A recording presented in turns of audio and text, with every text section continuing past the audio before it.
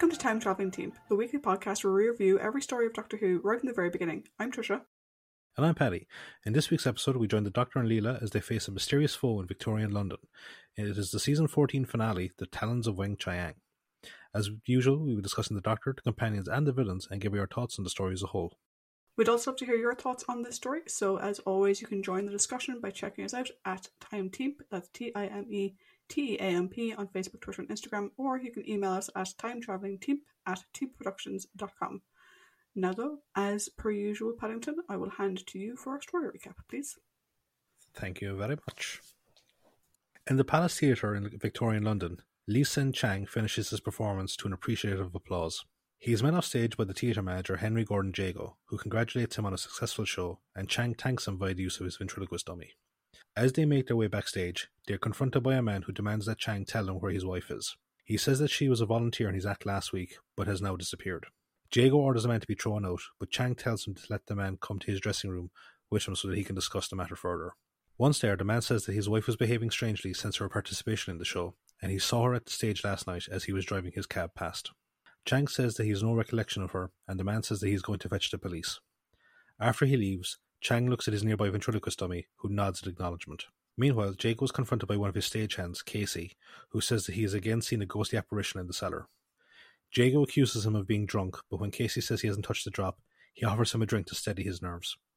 He offers to go to investigate the cellar with Casey when the show is over. Elsewhere, the TARDIS lands on a mist-shrouded street, and Leela emerges wearing men's clothes, despite her disapproval of them. The Doctor, dressed in similar to Sherlock Holmes, emerges and says that she has to dress appropriately. He sees a poster for Chang's show at the Palace Theatre and decides to take Leela to see it. As they make their way through the foggy streets, they hear a scream, and the Doctor tells Leela to stay there whilst he goes to investigate. He comes across a group of Chinese men carrying the body of the man who confronted Chang, who had just been stabbed to death by the ventriloquist dummy. The men attack the Doctor, and he does his best to fend them off, but he's quickly overpowered. Leela comes to his aid and fends them off before they flee when they hear a police whistle. The Doctor manages to trip one of them and tells Leela to keep an eye on him whilst he chases the others, but they escape. He returns to Leela to find her being questioned by a constable, who says that they will all need to go to the station with him. Back at the theatre, Chang is performing his act again to an enthralled audience. He levitates a young lady off the ground, all the time engaging in witty banter with his ventriloquist dummy, which is named Mr. Sin. Whilst he performs for the crowd, Jago watches from the wings and notices blood dripping down Mr. Sin's hand. In the police station, the Doctor and Leela are being questioned by the desk sergeant. The Doctor frustratedly tells him about the attack in the alley, and Leela demands that the prisoner be tortured for information about the dead man. The sergeant says he is sent for an interpreter, but the Doctor starts to speak the various dialects of Chinese to see where the prisoner is from. They suddenly hear another police whistle coming from the direction of the river. At the riverside, the police pull a horribly mangled body from the river. A short while later, Chang arrives at the police station as he is the interpreter that was sent for. The Doctor says that he recognises him but can't quite place him, leading Chang to assume that he is confusing him with someone else. Chang then sits opposite the prisoner and asks the sergeant for some writing material. While he is gone, Chang discreetly passes the prisoner a red capsule which he eats. The Doctor remembers who Chang is, but at that moment the prisoner dies from the effects of the capsule. The Doctor investigates the body and notices a tattoo of a scorpion on the man's hand. The Doctor says he is a member of the Black Scorpion Tong, a notorious criminal gang which has spread throughout the world. The Doctor voices his suspicion of Chang, who says he knows nothing about the gang, and then leaves, telling Leela he hopes to meet her again soon. After he leaves, the Doctor tells the sergeant to organise a post-mortem on the body immediately. Back at the theatre, Jago and Casey make their way down into the cellar and discuss the recent disappearances of several young women. Casey says that people are saying Jack the Ripper has returned, but Jago says it is just newspapers drumming up business. Before they go down, Jago investigates Chang's dressing room and takes a look at Mr. Sin, confirming that it was blood that he saw. However, he doesn't inform Casey, and instead they continue on to the cellar. Meanwhile, the Doctor and Leela make their way to the mortuary. En route, the Doctor explains that the Black Scorpions worship an ancient evil god called Weng Chiang, who they believe will return and enslave the world. In the mortuary, the Doctor meets Professor Lightfoot, the chief pathologist, and they discuss the body that was found in the river. Lightfoot says that the man was killed by a knife to the heart, and that it has since been mauled by some type of animal. The Doctor suggests that they look like rat bites, but Lightfoot says that they would have to be enormous. They go through the body's clothes and find a cab driver's license, revealing him to be the man who earlier accosted Chang. They also find several strands of large rat hairs. The Doctor grabs a lantern and tells Leela to stay behind as he leaves the mortuary. As he makes his way down the street, he is tailed by one of the Black Scorpions, who throws an axe at him. The Doctor confronts the man, but he falls to the ground, and the Doctor sees Leela standing behind the man with a blowpipe, having shot him with a Janus thorn. They then make their way back to the place where they first fought the Black Scorpions, and the Doctor sees a blood near a manhole cover. They head down into the sewers to see if there is any sign of the gang's hideout. They suddenly hear a loud screeching howl and they flee off down the sewers. Part 2. A gigantic rat chases the Doctor and Leela through the sewer tunnels until they get back to the manhole that they came in. The Doctor covers Leela's escape by throwing the lantern at the creature, which explodes at its feet. He follows Leela out and he explains that the rat is guarding something in the sewers. He leads her back to the police station and asks where he can get a map of the sewer system, but the desk sergeant says that there is none. He then tells the Doctor that Professor Lightfoot has requested them to meet him at the mortuary as he wants his help in examining the body of the Black Scorpion member that Leela killed. The Doctor stops Leela from admitting that she killed him, and they go meet Lightfoot. Meanwhile, at the theatre, Jago and Casey go into the cellar and search for any sign of the ghost Casey insists that he saw. Jago finds a replica Native American totem pole left there by one of his acts, and he says that that is what Casey must have seen. He also explains that the clanging he heard was the echo of the sluice gates from the river which runs under the theatre closing. As they leave, Jago finds a woman's glove that has the initials of the missing woman, but he doesn't realise it. Jago sees Casey out of the theatre, and after he locks up, he's approached by Chang, who asks to speak to him in his dressing room. Once there, Chang hypnotizes him and orders him to forget the confrontation with the cab driver earlier. Jago obeys the command and then goes back about his business. After he leaves, Chang goes down to the cellar and enters a secret hatch into the sewers below the theatre. He enters a rudimentary laboratory and is greeted by a man wearing a helmet and cape, who says that they need to carry out their objective of finding his time cabinet. Chang, addressing the man as his Lord Wang Chiang, says it is too dangerous, but Wang says that they must, as he is too ill and the disease gets worse each day. He also orders Chang to find another girl to help with his treatments, but again Chang says that each abduction brings them closer to being discovered. Wang says that the abilities he has given Chang will help him outwit the police, but Chang informs him of his encounter with the Doctor. Wang orders him to kill him as soon as possible, and it then leads him out for their nightly incursion. At the mortuary, Lightfoot tells the Doctor and Leela that he had a zoologist colleague look at the wounds in the body, and he agrees that they were made by an abnormally large rodent. He also says that the knife wound to the heart must have been made by a midget due to the angle of the wound. He then apologizes for discussing such things in front of Leela due to her being a woman, but she finds his attitude funny. She starts talking about how the technique used to deliver the blow could disguise the actual height of the attacker. Lightfoot is shocked by her comments, and the Doctor says that she is a savage that he found in the Amazon. A constable comes and says that he has the identity of the cab driver, and when he meant to meet his mother-in-law to deliver the news, she told the constable about the disappearance of her daughter and the cab driver going to the theatre to find out what happened to her. Lightfoot tells him to fill out the report for the coroner and then invites the Doctor and Leela to come to his house for supper. En route to his house, Lightfoot tells him that he is familiar with the customs of the Chinese, as he was brought up in Peking whilst his father served there as a military attaché. The Doctor suddenly remembers something and tells Leela to stay with Lightfoot and that he will join them after he goes to investigate the theatre. He arrives at the theatre, knocks on the door, and a confused Jago lets him in. The Doctor introduces himself, and Jago, thinking that he has come to audition, tells him to come back at the appropriate time. The Doctor, sensing something off about him, hypnotizes Jago and asks him what was the last instruction given to him. The Doctor breaks his conditioning and asks him about Chang's confrontation with the cab driver. Initially doubtful of Chang's involvement with the disappearance, he remembers the glove that he found in the cellar and shows it to the Doctor. The Doctor then asks to see the cellar, and Jago leads him down into it. As they search it, the Doctor finds an overgrown money spider, and he says that something is affecting the genetics of the animals in the area. He asks what's under the theatre, and Jago tells him about the old river tunnel. Meanwhile, Lightfoot and Leela arrive at his house, and they find a selection of cold meats left by his housekeeper. Lightfoot is taken aback as Leela picks up the meat and starts to eat it with her hands. Not to seem rude to her, he also picks up the meat and starts to eat it likewise. At the same time, Chang, Mr. Sin, and Wang are in a carriage as they search for any sign of the cabinet. Chang also promises to bring 2 girls to Wang so that he can distill their life force to help with his illness. Suddenly a stone Wang holds starts to glow and emit a beeping sound, and he says that they are close to the cabinet. They get out of the carriage and make their way towards the house where the signal gets stronger, which happens to be Lightfoot's house. Chang tells his weakened master to go back to his hideout and that he will bring the cabinet to him. Back at the theatre, the Doctor searches for any sign of the secret entrance when he suddenly sees a ghostly apparition that Casey spoke of. Jago faints from seeing it, and the Doctor drags him out of the cellar.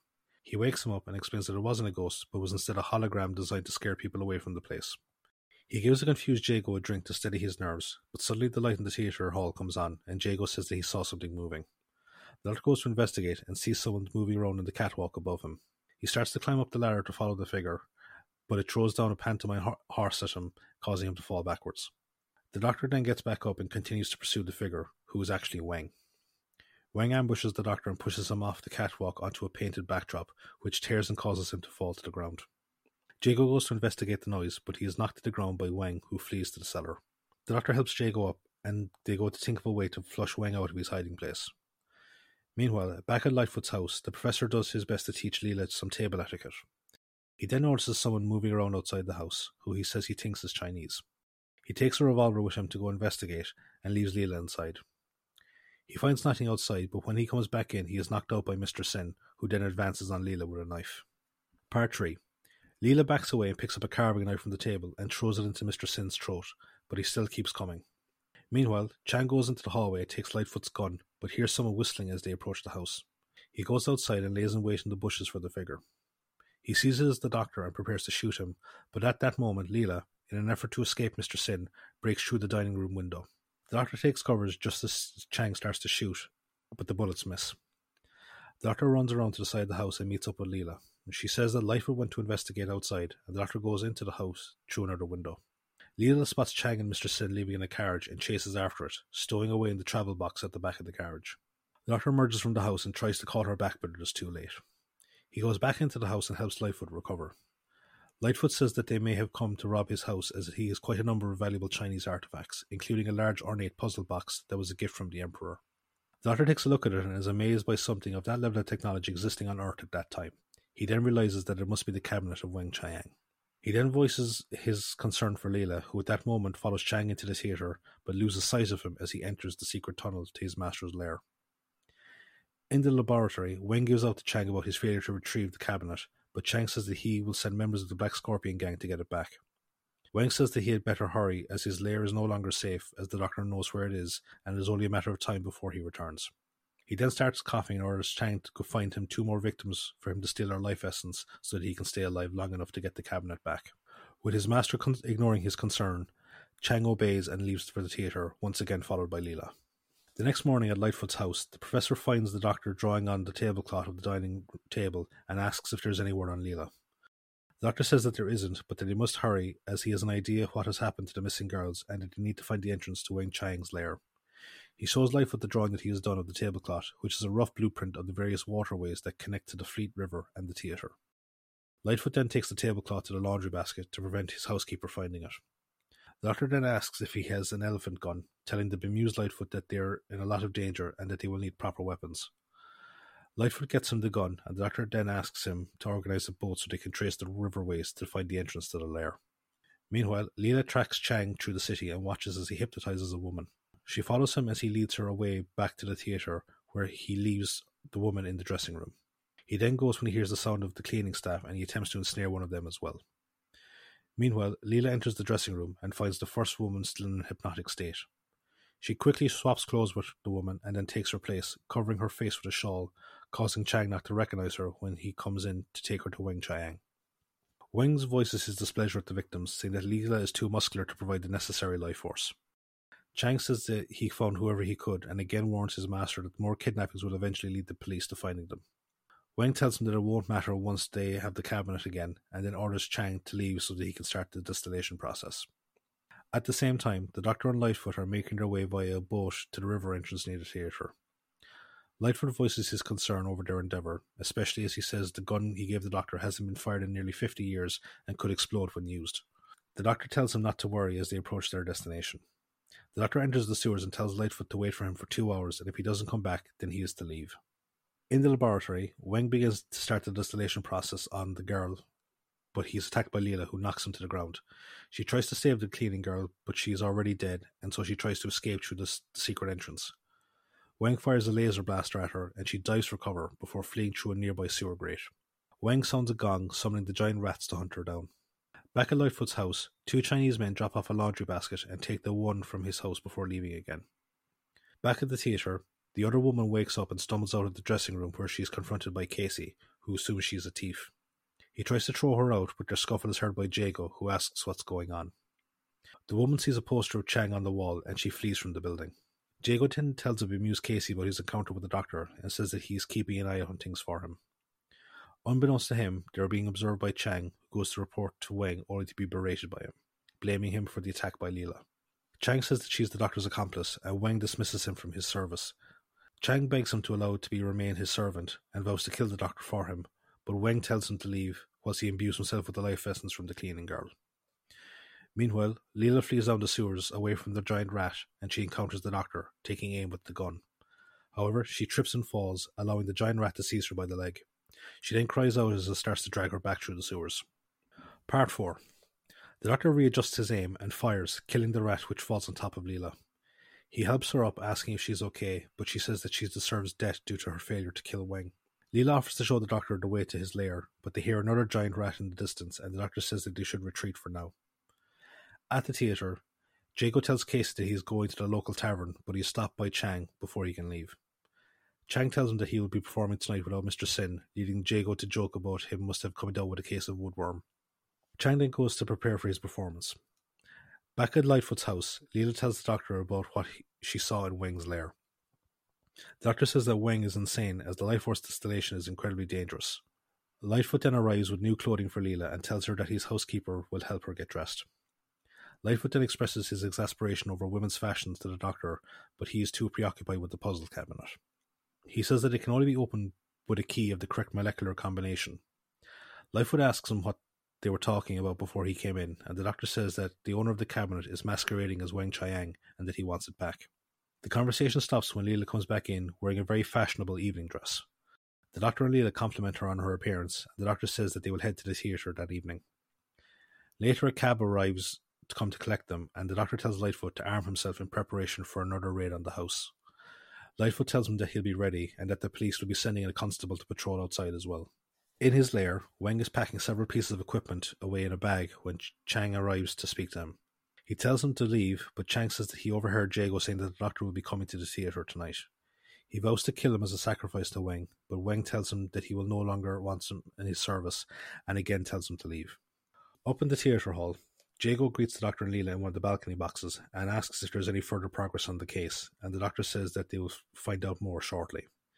Jago again offers his assistance, and the doctor takes him up on the offer, saying that they will work together when the time is right. Jago then goes onto the stage to start the evening's entertainment. Meanwhile, Wang emerges from his lair and kills Casey, who at that moment is preparing the stage trapdoor for Chang's act. Jago gives Chang a bombastic introduction, and the magician comes to the stage and begins his act. He comes to a card trick and looks for a volunteer, picking out the doctor. He throws him a pack of cards and asks him to select one so that the audience can see. He then says that he will fire a revolver at the deck, but only damage the card that was selected. The doctor, wary of an assassination attempt staged as an accident, moves the deck in front of his face, forcing Chang to make good on the trick. The trick works, and Chang tells the doctor to come down to the stage to help him in the next act. Chang and his stage assistant bring out a large cabinet, and he instructs the doctor to get into it. As part of the routine, Chang turns the box around for the benefit of the audience to show them that there are no trick sides to it, but the doctor gets out in the front and walks off to the side, causing the audience to laugh. Chang sees that the cabinet is empty and saves face by sharing a joke with the crowd. His assistant gets into the cabinet, and Chang begins to drive swords through the side. Meanwhile, back at Lightfoot's house, a group of black scorpions approach the house and kill the constable outside. Inside, Lightfoot doesn't notice anything amiss as he has fallen asleep. Also inside, Mr. Sin emerges from the laundry basket that was dropped off earlier. Back at the theatre, the doctor reappears and hands Chang a sword to finish off the act. Chang then removes the swords and asks the doctor to help him open the door. However, instead of his assistant, they find Casey's dead body inside the cabinet. Jago orders a stagehand to drop the curtain, and the doctor looks at the body, saying that he died of fright. Leela arrives and asks if Chang had anything to do with it, but the doctor says that he didn't, and they notice that he's gone. The doctor heads for the cellar and finds the entrance to the secret tunnel and confronts Chang, who was looking for Wang. Chang tries to commit suicide via poison capsule, but the doctor manages to stop him. He then asks him about his first meeting with Wang, and Chang says that he appeared in a cabinet of fire, very ill from his journey. He says that he hid him and nursed him back to health whilst Imperial soldiers searched the area and took the cabinet back to the Emperor. Jago arrives and Chang uses the distraction of his arrival to flee into the sewers, sealing the gate behind him. The doctor tells Leela that he will most likely die in the tunnels due to the other giant rats, and that there is no point chasing him. A short while later, they hear his screams of terror and as he is attacked by the giant rats. Leela finds the clothing of the missing girls and then notices that the distillation chamber is missing. The doctor then reveals that Wang is actually killing himself. He reveals that his arrival in the time cabinet damaged him severely, splicing open his DNA, and that each new life essence he absorbs will cause him to mutate and deform further. Jago senses a business opportunity as the lair could be used as a tourist attraction, but he follows after the Doctor and Leela as they leave. Back at Lightfoot's house, the Professor is laid out on the floor as Wang and Mr. Sin leave with the cabinet, both of them laughing and howling maniacally as they drive off in the carriage. Part 5. The Doctor and Leela arrive back at the house and find the body of the constable. They go inside and find Lightfoot, who slowly gets up off the floor. He tells them that he was attacked by the Black Scorpions, and the Doctor notices that the cabinet is missing. Lightfoot says he doesn't know how they got in, and the Doctor notices the laundry basket in the hallway. He says that someone small enough must have been inside it and let them in, and Leela says that it was probably Mr. Sin. The Doctor then remembers something and tells them that Mr. Sin is actually something called the Peking Homunculus. He tells them that it was a gift for the children of the Commissioner of the Icelandic Alliance in the year 5000. It was mainly robotic in design, but it had one organic component, the cerebral cortex of a pig. He says that somehow the pig cortex overrode the machinery and nearly started World War VI when it killed the Commissioner. He says that Wang must have taken it with him back in time to the Victorian era. He says that it has now become completely bloodthirsty and only lives for carnage. Lightfoot is amazed at the concept of time travel, but the Doctor says that the cabinet is unrefined and a dangerous method of travel, and was never successful outside of Wang arriving alive. He then asks Lightfoot if he knows where the laundry house is based, and he says it is in one of the city's criminal areas. The Doctor says that they need to go there to find the cabinet, as it is extremely dangerous. He tells him that the energy used by the cabinet is highly volatile, and if Wang uses it incorrectly, it could cause a catastrophic explosion.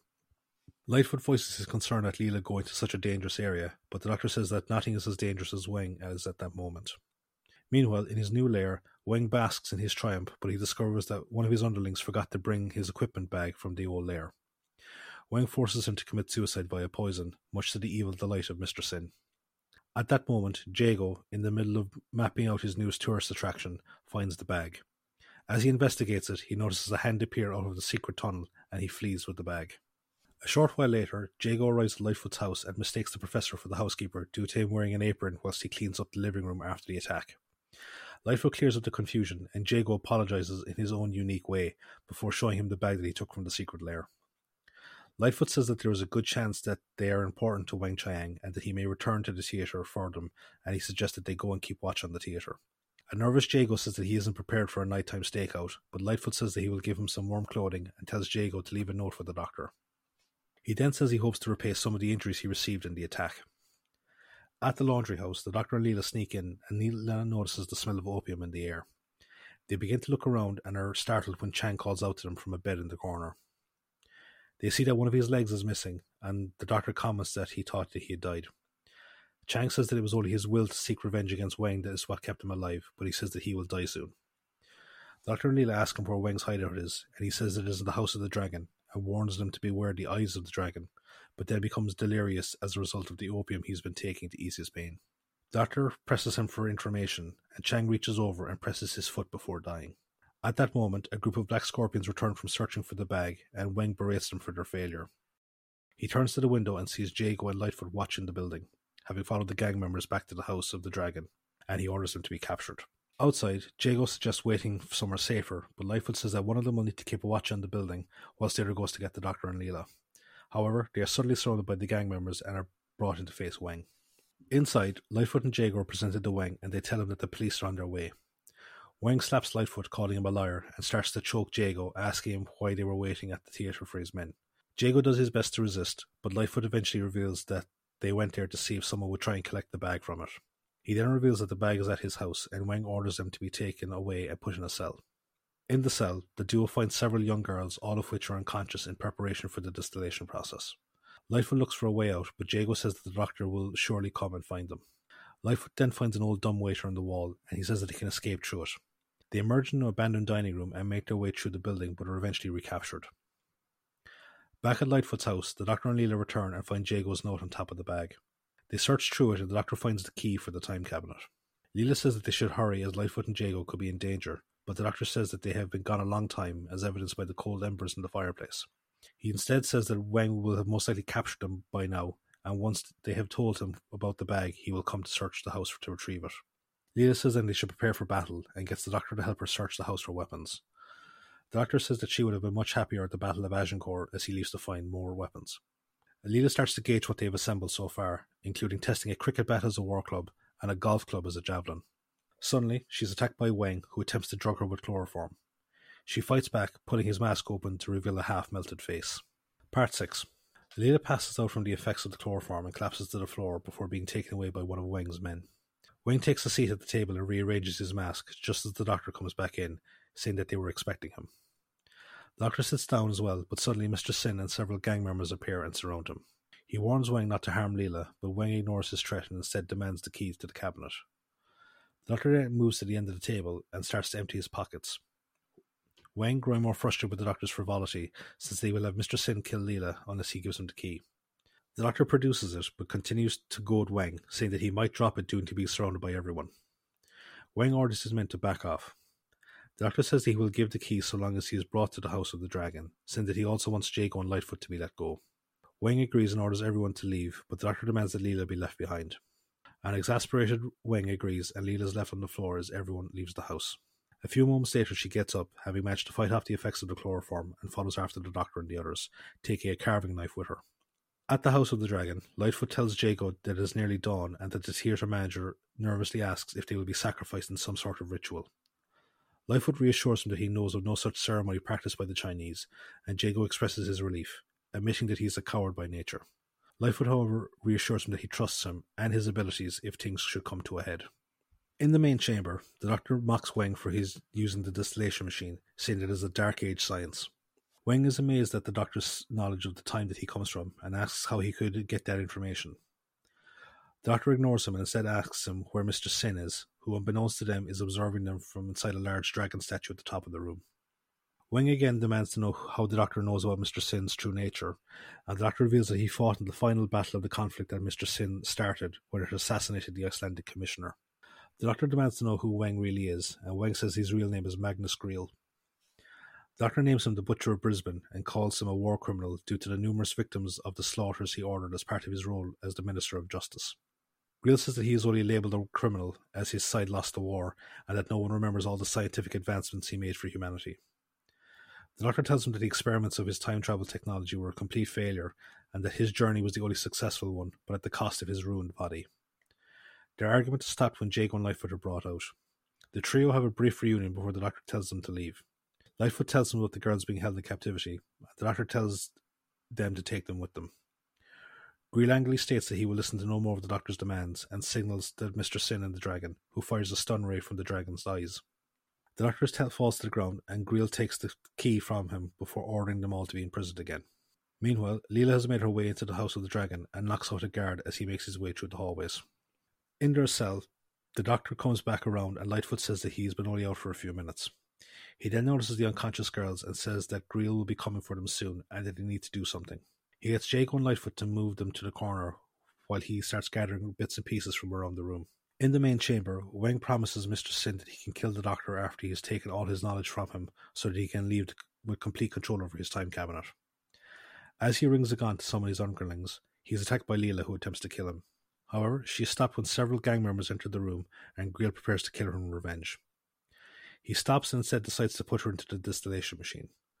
Leela vows to hunt him down in the afterlife, but he ignores her and instructs his men to bring the other girls to the chamber. However, once they arrive at the cell, they set off an explosive booby trap made by the doctor using a gas pipe from the wall. The doctor tells the girls to flee and instructs Jago and Lightfoot to follow him, picking up one of the gang members' axes as he does so. They arrive back at the main chamber just as Greel starts the distillation process, and the doctor throws the axe into the control console, causing it to short out and explode.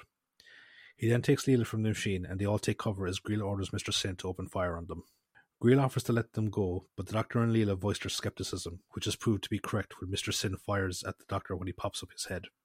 The doctor calls out that Greel will probably die before they do, and they are content to wait him out, leading Greel to order Mr. Sin to destroy their cover. The doctor rushes to the extraction cabinet, whilst Mr. Sin continues to fire on the cover. Suddenly a group of gang members enter to attack Leela and the others from behind, but the maniacal Mr. Sin kills them as well as his bloodthirsty nature takes over. Greel orders him to stop, but he ignores him. Leela spots a gun on the floor, and Jago presents himself as a target so that she can get it. He dives back to safety once she gets it, but her unfamiliarity with the weapon causes her shots to go wild. Greel makes a run for the time cabinet, but the doctor tells him that it is too dangerous. Greel ignores him, but is forced to take cover as Mr. Sin starts to fire on him as well.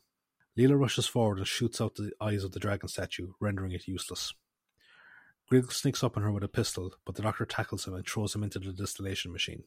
The machine activates and turns Greel to dust. Jago and Lightfoot emerge from cover and ask what happened, but the Doctor warns Leela as Mr. Sin attacks her.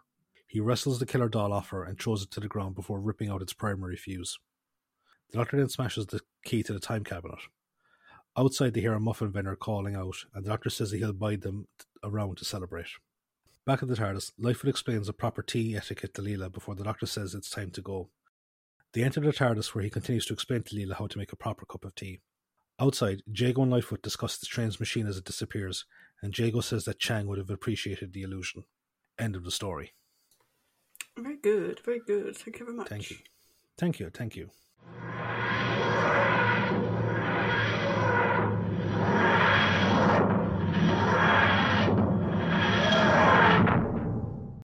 So, now that we have finished our Victorian adventure, we will now move on to the trivia spot. So what have you got for us this week? Cool. So, The Talons of Weng Chiang aired from the 26th of February to the 2nd of April 1977. The writer of the story is Robert Holmes. This is Bob's 11th story out of 18. His previous stories were The Crotons, The Space Pirates, Spearhead from Space, Tower of the Autons, Carnival of Monsters, The Time Warrior, The Ark in Space, Pyramids of Mars, The Brain of Morbius, and The Deadly Assassin. We'll see his work again in The Sunmakers, The Ribos Operation, The Power of Krull, The Caves of Androzani, The Two Doctors, The Mysterious Planet, and The Ultimate Foe. The director of the story is David Maloney. This is the final directing credit for David. His previous stories were The Mind Robber, The Crotons, The War Games, a bit of Frontier in Space, Planet of the Daleks, Genesis of the Daleks, Planet of Evil, and The Deadly Assassin. David is one of our favourite directors, I think, in terms of the show. He's done a lot of our favourite stories, or stories that we found really, really good. This story had the working titles of The Foe from the Future and The Talons of Greel. This story was originally going to be about the Master. So Weng Chiang was originally going to be the decayed Master that we saw in Deadly Assassin. But Phil Pinchcliffe didn't want to have the Master revealed as a secret villain twice in the same season, which I think would also have been a bit crap. Yeah. However, there are still several clues in the story that was the original plan, like the time cabinet, which you could read in the TARDIS, and Greel referring to the first morsel to feed my next, or to feed my regeneration. So there's a couple of bits in the script that sort of tie over. The hideously deformed villain as well. Yeah. Yeah. Some associations and influences have been noted for Talons of Weng Chiang, most of which you probably, they practically slap in the face of them. The whole idea of Magnus Greel having a lair beneath the theatre, having a deformed face, the mask he uses to hide his deformed face, the climatic scene where the mask gets ripped off to reveal his true face is clearly just the Phantom of the Opera. Yeah. Throughout the serial, the Doctor wears an Inverness cape and a deerstalker hat, which is meant to make him look like Sherlock Holmes, which was apparently Tom's idea. Philip Pinchcliffe didn't particularly want him going around just like Sherlock Holmes, but Tom really liked it. The name of Lightfoot's housekeeper is Mrs. Hudson, who's also the housekeeper of 221B Baker Street. And Tom Baker at one point says, "Elementary, my dear Lightfoot," obviously parrying "Elementary, my dear Watson." The giant rat is reminiscent of animals grown to enormous size in H.G. Wells' science fiction novel Food of the Gods, and also echoes an untold Sherlock Holmes story. In The Adventure of the Sussex Vampire, Holmes mentions the giant rat of Sumatra, which sort of ties in as well. Lastly, Lee Hsien Chang is reminiscent of Fu Manchu, the Chinese villain of the series of novels by Sax Rohmer and the films based on thus. This is the only story in the Fourth Doctor's era in which he does not wear his scarf at any point in time, due to the whole idea of the Doctor wearing the Sherlock Holmes outfit throughout the entire story. This is also one of only two stories in which Leela doesn't wear her quote-unquote savage costume, or her skins, as the Doctor calls it. Because she's originally sort of inspired by Eliza Doolittle, it was decided to try to move her away from her 17 outfit, and so that's why she's put in period dress in the story.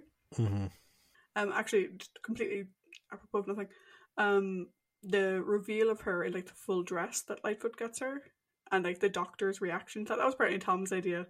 He thought it'd be really nice for the Doctor to be kind of taken aback and sort of like, "Oh wow, look at that!" Yeah, and it is a really nice moment. It really is.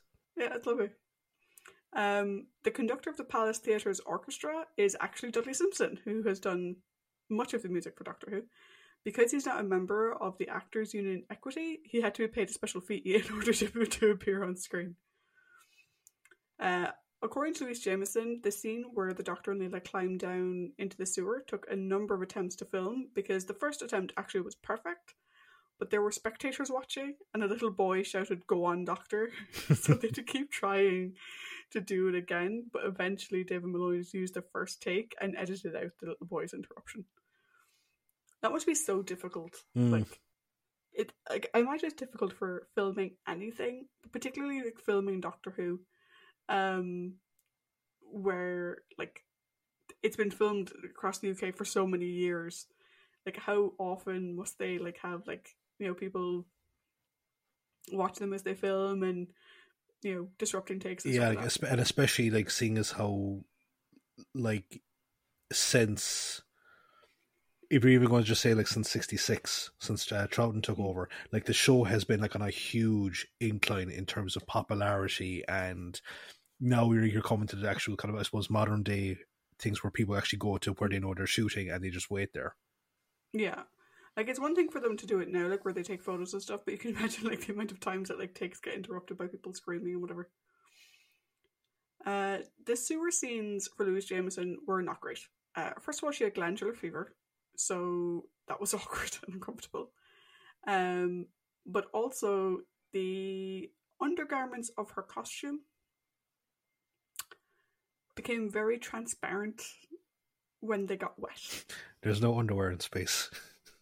And in Victorian London, you shouldn't get your white underwear wet. However, in spite of that, she did still name this her second favourite serial. Apparently, The Sunmakers, which is also written by Bob Holmes, is her favourite. So we'll see about that next time. At one point, there's a large pile of straw in the road when Weng Chiang is searching for the cabinet. That's there because even though they had sent out notices asking for local residents to not park their cars on the street, this car was parked in the street, so they just covered it. Just covered it in the straw. Which I don't know, like if I was someone living on that street and I left my car there, I think I'd be quite pissed if I came home and my car was covered in straw. What the fuck? Again, I mentioned 2 weeks ago about Philip Hinchcliffe leaving. This is now the final Doctor Who story to be produced by Philip Hinchcliffe, who's been helming the show since The Ark in Space in 1975. By the time Bob Holmes started writing this story, it had become apparent that Philip, and possibly Bob Holmes as well, would be leaving the show at the end of the season. Like we've said, like in terms of The Deadly Assassin, there was a lot of sort of backlash at Philip for the direction he was taking the show. So he basically said, fuck it, and he spent record amounts of money on the production, utilising as many different locations and agreeing to expensive night shoots as he possibly could. And actually, in the Behind the Sofa segment on the Blu-ray for this, he actually recalls how on their last day, like when they do the filming on set, they like start at 7 and finish at 10 or whatever. Like it's very much like still sort of record as if you're doing a play almost type thing. And they ran massively over. He asked for an extra 30 minutes, which, you know, in those days was like the unions were really strict. And so he got his extra 30 minutes and they still weren't finished, and he had to go back again and ask for more time. And again, like it's not only are you sort of asking the higher ups, like you have to ask the guys on the day like to please stay, and like their unions are very strict in terms of what they're allowed to work. So it's entirely possible that the final production wouldn't have been what it turned out to be, because if they had said no and walked off, they would have had no choice but to cut around it, and it could have been a very, very different experience, because obviously this is the final story of the season. They couldn't carry over any shooting days. I think your trivia, like when we come to late, like, you know, from the Peter Davison era onwards, like I have a feeling that unions and union rules are going to come up a lot in certain trivia points. Yeah. And I would just like to say that unions standing by their people is awesome. However, when you're trying to create something and the union rules are going against you, I can understand that people get slightly frustrated. So during production of the story, Graham Williams, who's taking over from Philip Hinchcliffe, he was present on site, and he was really concerned about Leela. He approached Louise Jameson with an offer to stay on for season 15, and this was actually at odds with the promise that Philip Hinchcliffe had made to Tom that Leela would be written out at the end of season 14. So we've mentioned before how Tom didn't really take to the character of Leela. He didn't like having a companion in the first place, and he felt that Leela was too violent for the show. And so Philip had obviously said to him, well, look, we'll just do it for the next few stories and then we'll write her out. And obviously here was this new producer wanting her to stay on. Louise wasn't entirely gone on the idea. A, because she didn't have the best relationship with Tom, which we've talked about before. But also, the contact lenses that she was compelled to wear were really ruining her eyes. And so Graham Williams offered to relinquish the need for contact lenses, which we'll see in a future story. They actually write it in to the It's story. actually the next story. It's horror. It's Horrifying Rock. Oh, right. And Louise went on to sign a contract for season 15. So again, more sort of background stuff there with Tom. That again, we can talk about it when we're talking about the Doctor and Leela, but I'll just say now, like, it's great that we're not seeing much of this frostiness on screen, because it sounds like a really difficult working environment. Henry Gordon Jago and George Lightfoot. This is their only appearance on the show. However, if you are a fan of Big Finish audio series, you know that Jago and Lightfoot went on to have many adventures. I've listened to the first 3 seasons. They're fucking brilliant. Leela actually comes back for one story. It's really cool. I think they have like the longest running spin-off series on Big Finish, because they had like nearly 11 series before. We'll get to the trivia point there, but they got to play as Professor Lightfoot died. I think Christopher Benjamin's still alive. It's either them or it's Bernice Summerfield. Yeah.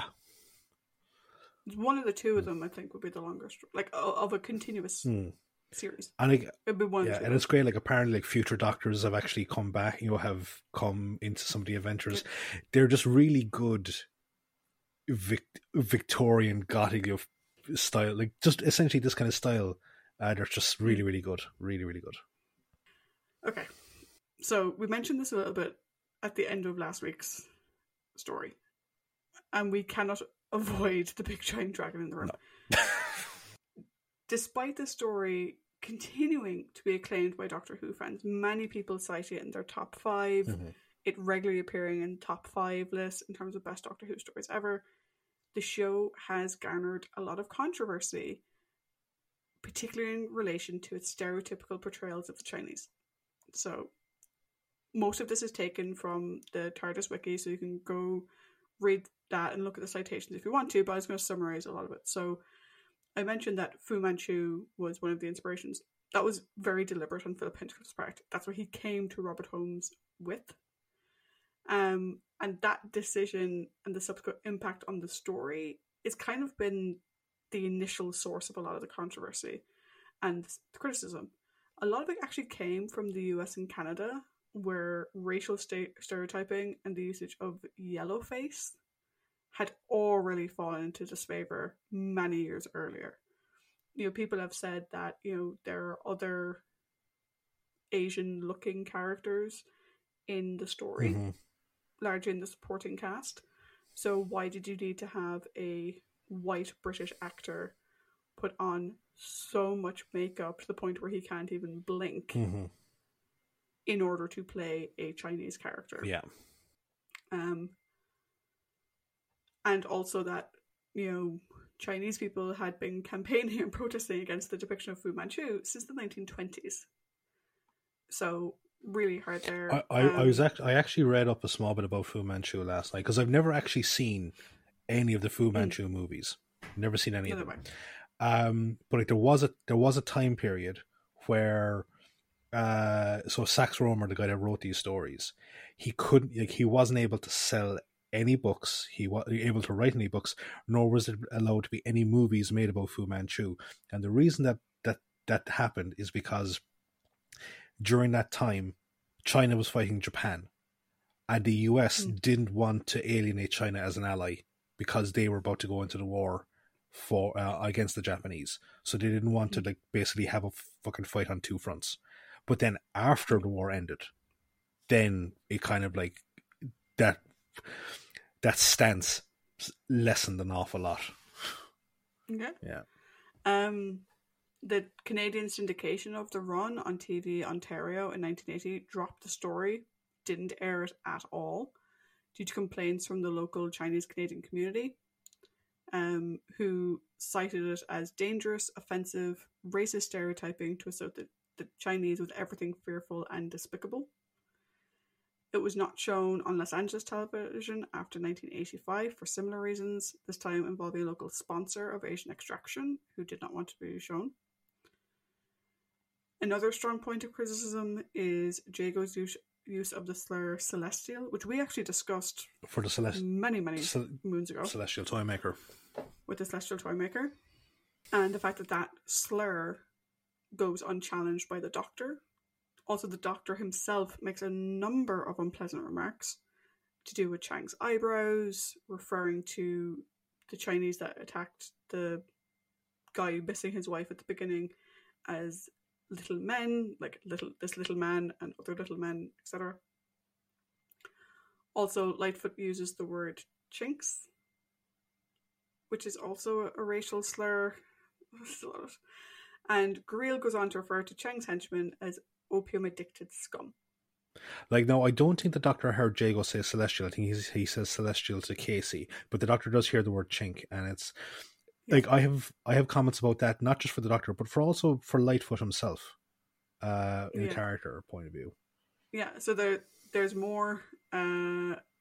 Sergeant Kyle uses the phrase chinny. Mm-hmm. Leela, who could perhaps be given a pass, refers to Chang as the yellow one, but no one corrects her. Someone calls Chang Mr. Chin Chin, and there's also use of the phrase Tong Wallas. Some fans have commented that the moment where the Doctor appears to speak Chinese is actually nonsense, which is true. The script just says speaks Chinese. They didn't actually give him any lines to learn. I think it's complete nonsense. I think the only thing he says that is some bit legible Chinese is when he first talks to the prisoner in the police station, he says ni hao, which I know that's it. Everything else though is apparently nonsense. As just Tom was told to say something in Chinese. Following all of this concern over the years and ongoing concerns by fans about the story, BritBox has put a trigger warning in front of this, saying contains stereotypes that some may find offensive. Which I think this is the only story they have. It is, and it's like it's strange because we've brought up uncomfortable topics on the podcast before, but there's no trigger warning on the Time Meddler for sexual assault. Nor is there any. Now, I don't know what the status of the Crusade is on BritBox, nor Marco Polo. But see, Marco Polo, because it's not complete, it's missing. There is yellowface in that, but it's not. But there's black and brown face in the Crusade, and there's, as far as I'm aware, the 2 episodes are on BritBox. There's no trigger warning for that. So I'm just wondering, why is it specifically this story that gets the trigger warning? I think because this story has so much of it. The entire story is predicated on offensive stereotypes of the Chinese. Like, the entire thing. There's very few scenes that go past without something,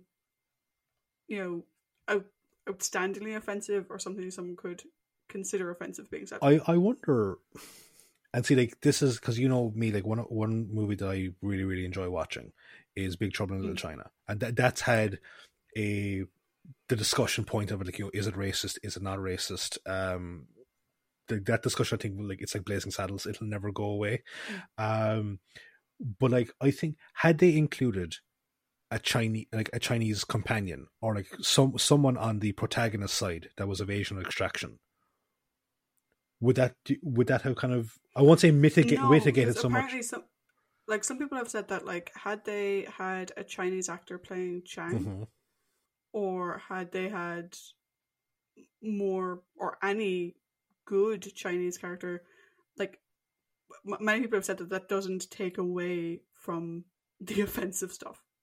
You know, even if you had a Chinese actor or an actor of Chinese extraction playing Chang, there's everything else. And people are like, you know, it's not just the yellow face. The yellow face is part of it, but that's not the only part. And, you know, you could probably rewrite the story 50 million times to remove all of the offensive stuff. You know, add in a scene here, add a, you know, in-story criticism there, and it could probably work. But, you know, what ifs aren't what the story's about. No, it's what you present. Was made, you know, and the premise that it's based on is what people have an issue with. But like I said, and this is where, you know, we'd really love to hear everyone's feedback on this. Some people cite this as their favourite story ever. You know, it's regularly top of the rankings in terms of either all-time favourite Doctor Who stories, or, you know, favourite classic Doctor Who stories, or whatever. So I'm really interested. I mean, I'm interested to see what our discussion goes like later on. But I'm really interested to hear what our listeners have to think about it, because I'm curious. Yeah, I'm curious as well. Okay, let's talk about the cast for a second. So, as Lightfoot, we have Trevor Baxter. This is the only on-screen Doctor Who credit for Trevor. He did a number of Doctor Who audio stories, though, including Jago and Lightfoot, but he did a number of other ones as well, not just Jago and Lightfoot. His non-Who credits include Dr. Faustus, Adam Adamant Lives, The Life of Henry V, Jack the Ripper, Sky Captain, The World of Tomorrow, and My Family. Trevor passed away in 2017. Jago is played by Christopher Benjamin. This is the second of 3 appearances for Christopher. We previously saw him in Inferno, and we'll see him again in The Unicorn and the Wasp. He also did a number of Doctor Who audio stories, not just Jago and Lightfoot. Mr. Sin is played by Deep Roy. Only Doctor Who credited appearance, though he does later appear uncredited in Mind Warp. His non-Who credits include, oh my god, The New Avengers, The Pink Panther Strikes Again, Blake 7, Flash Gordon, The Dark Crystal, Return of the Jedi, Return to Oz, The X-Files, horrific episode, Charlie and the Chocolate Factory, Corpse Bride, and he's also in the Star Trek movies. He was actually at the 56-year mission in Las Vegas that I went to. Oh, cool. Did not meet him because I'm not a big fan of the newer Star Trek movies, which I think he's in. He's in the first movie, you know, when they meet Scotty. He's Scotty's alien buddy. Yeah, I'm not a big fan of those movies, so I did not take the opportunity to meet him. But I am a fan of him in general. Yeah. So what episode? If he's there again, I might. What episode of the X-Files was he in? It was a season 8 episode that, warning, involves him crawling up into people's rectums. Oh, right. Oh, I think I vaguely remember this. Ugh. Yeah, and bursting out of their stomach. I think, if I remember correctly, he can also, like, cause you to see something that isn't there. So Scully sees Mulder and has to shoot him. Yeah, I think. I vaguely remember this stuff. No, it was bad episode. Ugh, no. Anyway, Mr. Chang is played by John Bennett. This is the second and final appearance for John. We previously saw him in Invasion of the Dinosaurs, where he played the General, which I forgot about until I was filling this in like an hour ago. And holy shit, you would not know the level of makeup that man wears for this. No. You would not know that's the same person. No, you would not. A hope. And lastly, as Magnus Greel, who is play acting at being Wang Chang, we have Michael Spice. It is the second and final acting credit from Michael. He previously provided the voice of Morbius in The Brain of Morbius. Thus endeth the trivia.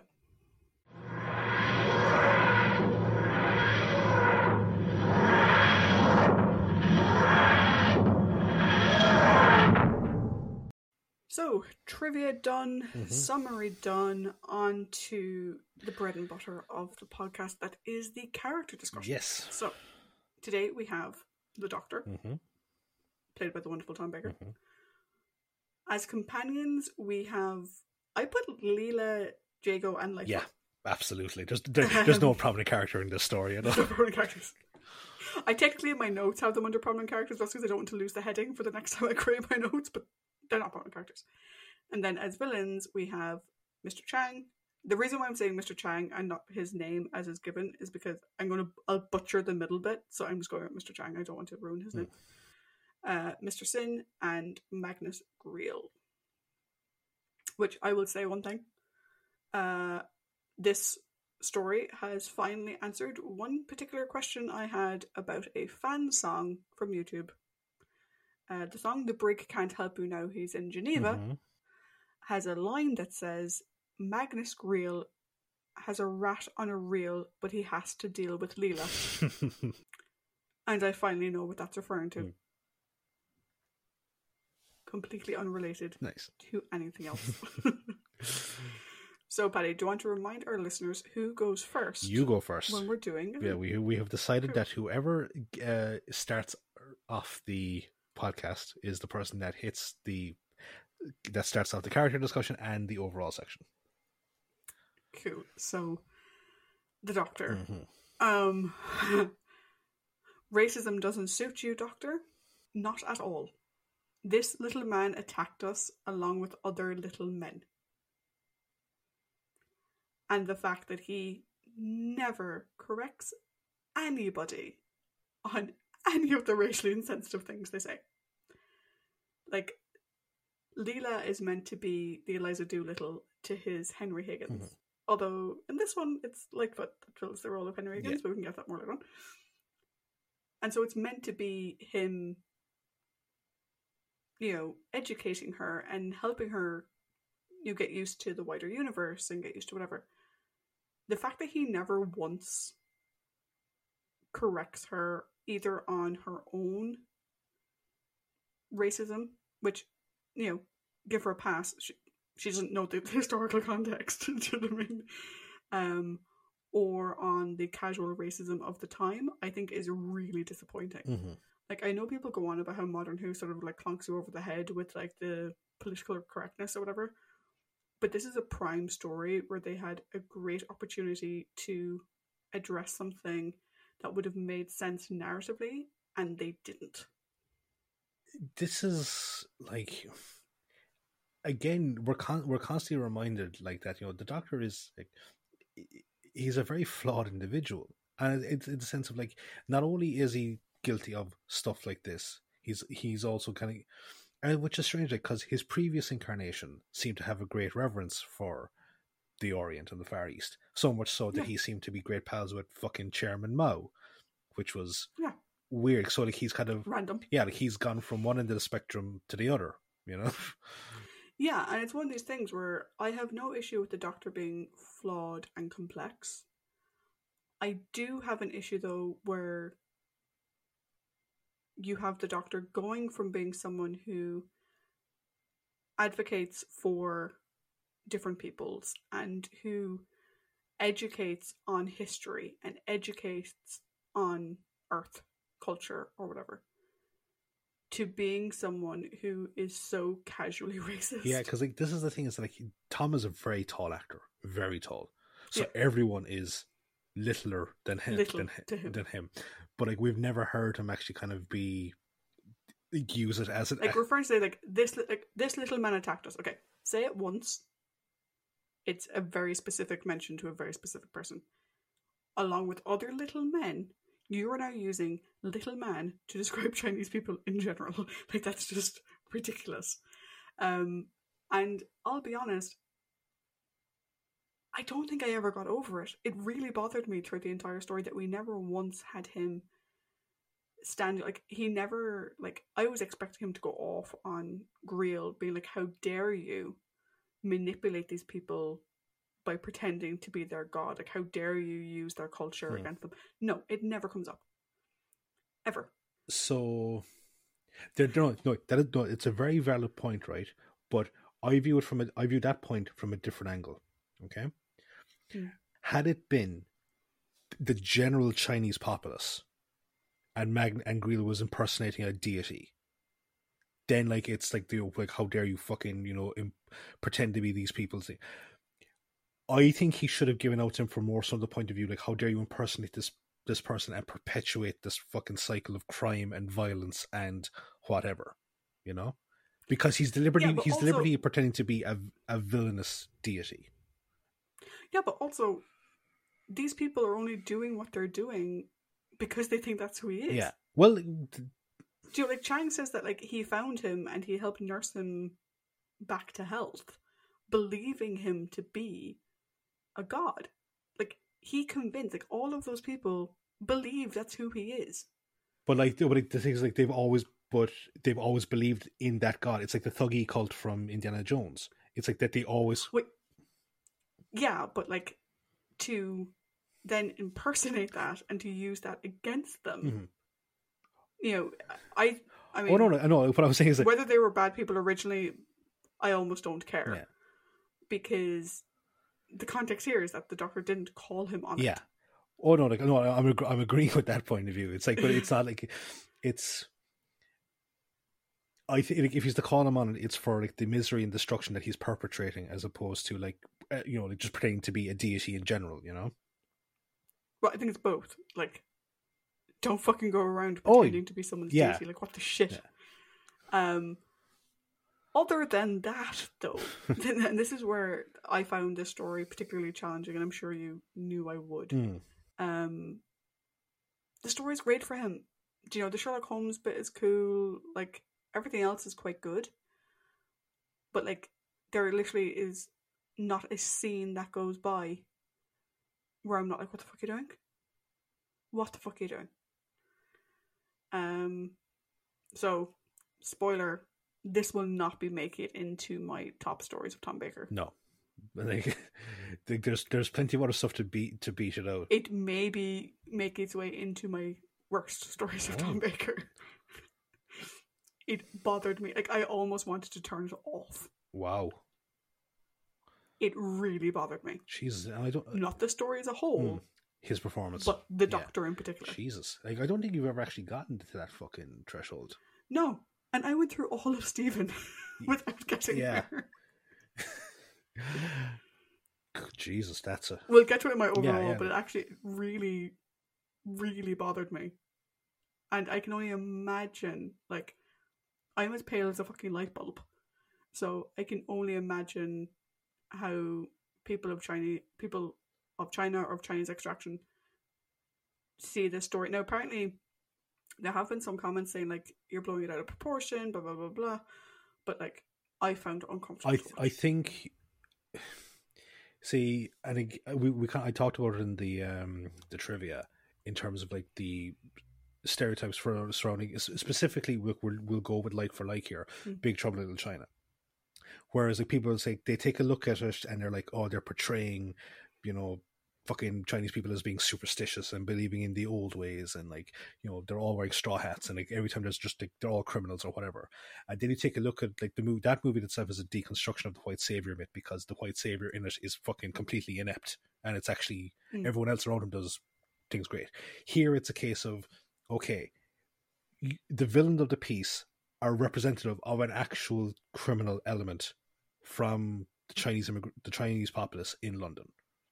And that would be no different than staging it in New York and having it be the Italians be the villain, or doing it in Louisiana where you would have, say, the kind of the voodoo type territory. You're taking inspiration from an actual criminal element from that time, and that's what people.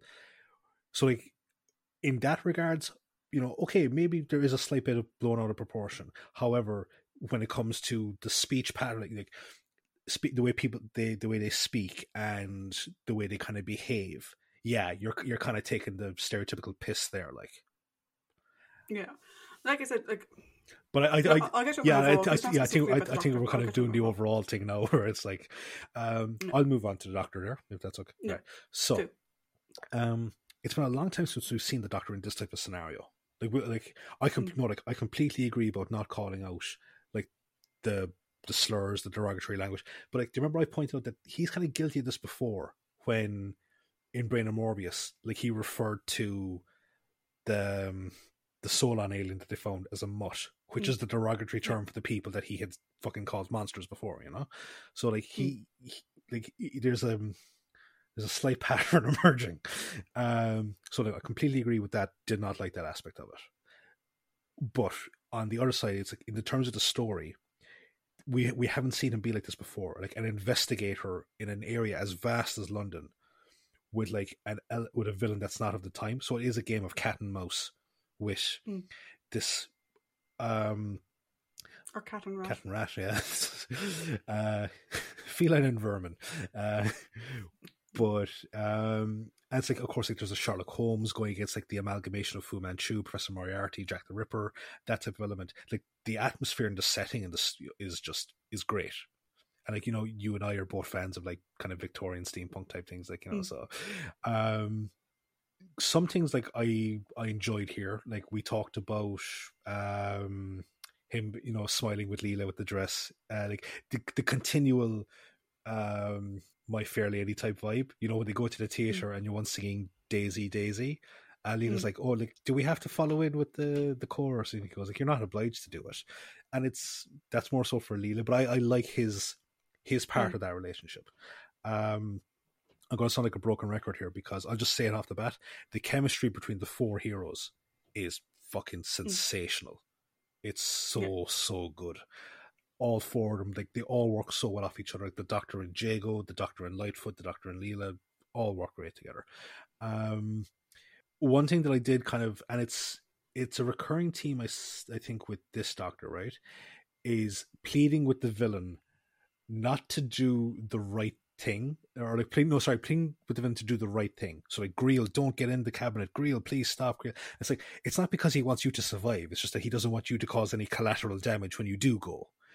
And like, it's something that we've seen with Tom a bit now. And like, we'll probably see, we've seen with the Doctor again with our stages. Like, it's like, if you're going to die, just, you know, maybe do it in the corner there where no one can see you type thing. So it's not like, you know, extending the hand of mercy, but it's more like kind of a, you know, shoot to the side. But I kind of, it suits the Philip Hinchcliffe era, the gothic vibe. It suits it perfectly, I think. I think that type of attitude towards the villain suits this vibe. But yeah, so there is, like, where normally we like to see like all positive about the Doctor, there is the dark side to this particular story for him as well. I agree, and it actually just reminded me of something that I'll probably get to more when we talk about Chang, but I also, like, when they find Chang at the end, and his leg is gone or half off or whatever, and your man's basically high on opium, the Doctor doesn't try to save him. He doesn't say, let's get you to a hospital or let's get you to a doctor. Now, yeah, he's trying to get information out of him. But to your point, it's like, well, he's dying quietly in a corner. So... But then actually that kind of raises another point there, is that like kind of what you're saying about what the Doctor should have done in terms of like dealing with Greel. It's like you have Chang here now who is completely disillusioned with the idea of what Greel represented, you know, completely disillusioned. If you save him, he can be like the next step in that chain where he can go and try and you know, but again, unfortunately, it's the what ifs. It's the fucking it's the frustration of this, all right, like fuck it. How do we move on to our companions? Yes. So first we have Leela. A bit more of the everything is magic this time around. Not much, but the odd mention. I mean, 6 episode story doesn't pop too much, I suppose. But the odd mention of it. Not to be overshadowed, though, by Leela the fucking badass. Like, jumping over Mr. Chin, bouncing on a chair, running the table, and jumping at the window. Mr. Sin. Mr. Sin, yeah. Not Chin, sorry. That was brilliant. Also, spoiler, that wasn't Louise Jameson. No, that's not her. However, the later scene where she runs after the cabbie and like jumps in the back, that was Louise Jameson. Apparently, that was actually very difficult to film, and it was because, I've forgotten his name. The stunt guy that they had. Oh, fucking Terry Walsh. No. Yeah, it's because Terry Walsh was like, I can't run like a woman, so you're gonna have to do that yourself. But like, not only does she, like, she knows nothing of London, and she just takes off after Chang. She conducts her own investigation. She swaps places with one of the women. Like, that's fucking brilliant. Do you know? And yeah, there's a couple of things she does or a couple of things she says that you're kind of like, okay, Leela, that's like, again, another thing to, just not to circle back on me like shitty on the doctor story, but like, Leela killed someone outside a police station, nearly confessed it, and the doctor hushed her up. Yeah. And we hear later on, they're trying to figure out how the man died, and the doctor's just like, do, do, do, do, Yeah. do, do, do. Now, I get that he's protecting Leela, Yeah. but also, like, dude, come on. You know, not one to be left behind. You know, the doctor, and you can beg the question, like, did the doctor know that Leela was coming around after the chloroform? That she'd wake up and she'd be able to follow them, and she'd get to the House of the Dragon or whatever. I don't know. I didn't see any indication of that. No. He just wanted her to be safe. Yeah. But the fact that she literally just came to and immediately took off after them, her back and forths with Greel, particularly at the end where she's like, you know, I don't fear death, unlike you. And she's like, you know, in the afterlife, I'm going to fucking find you.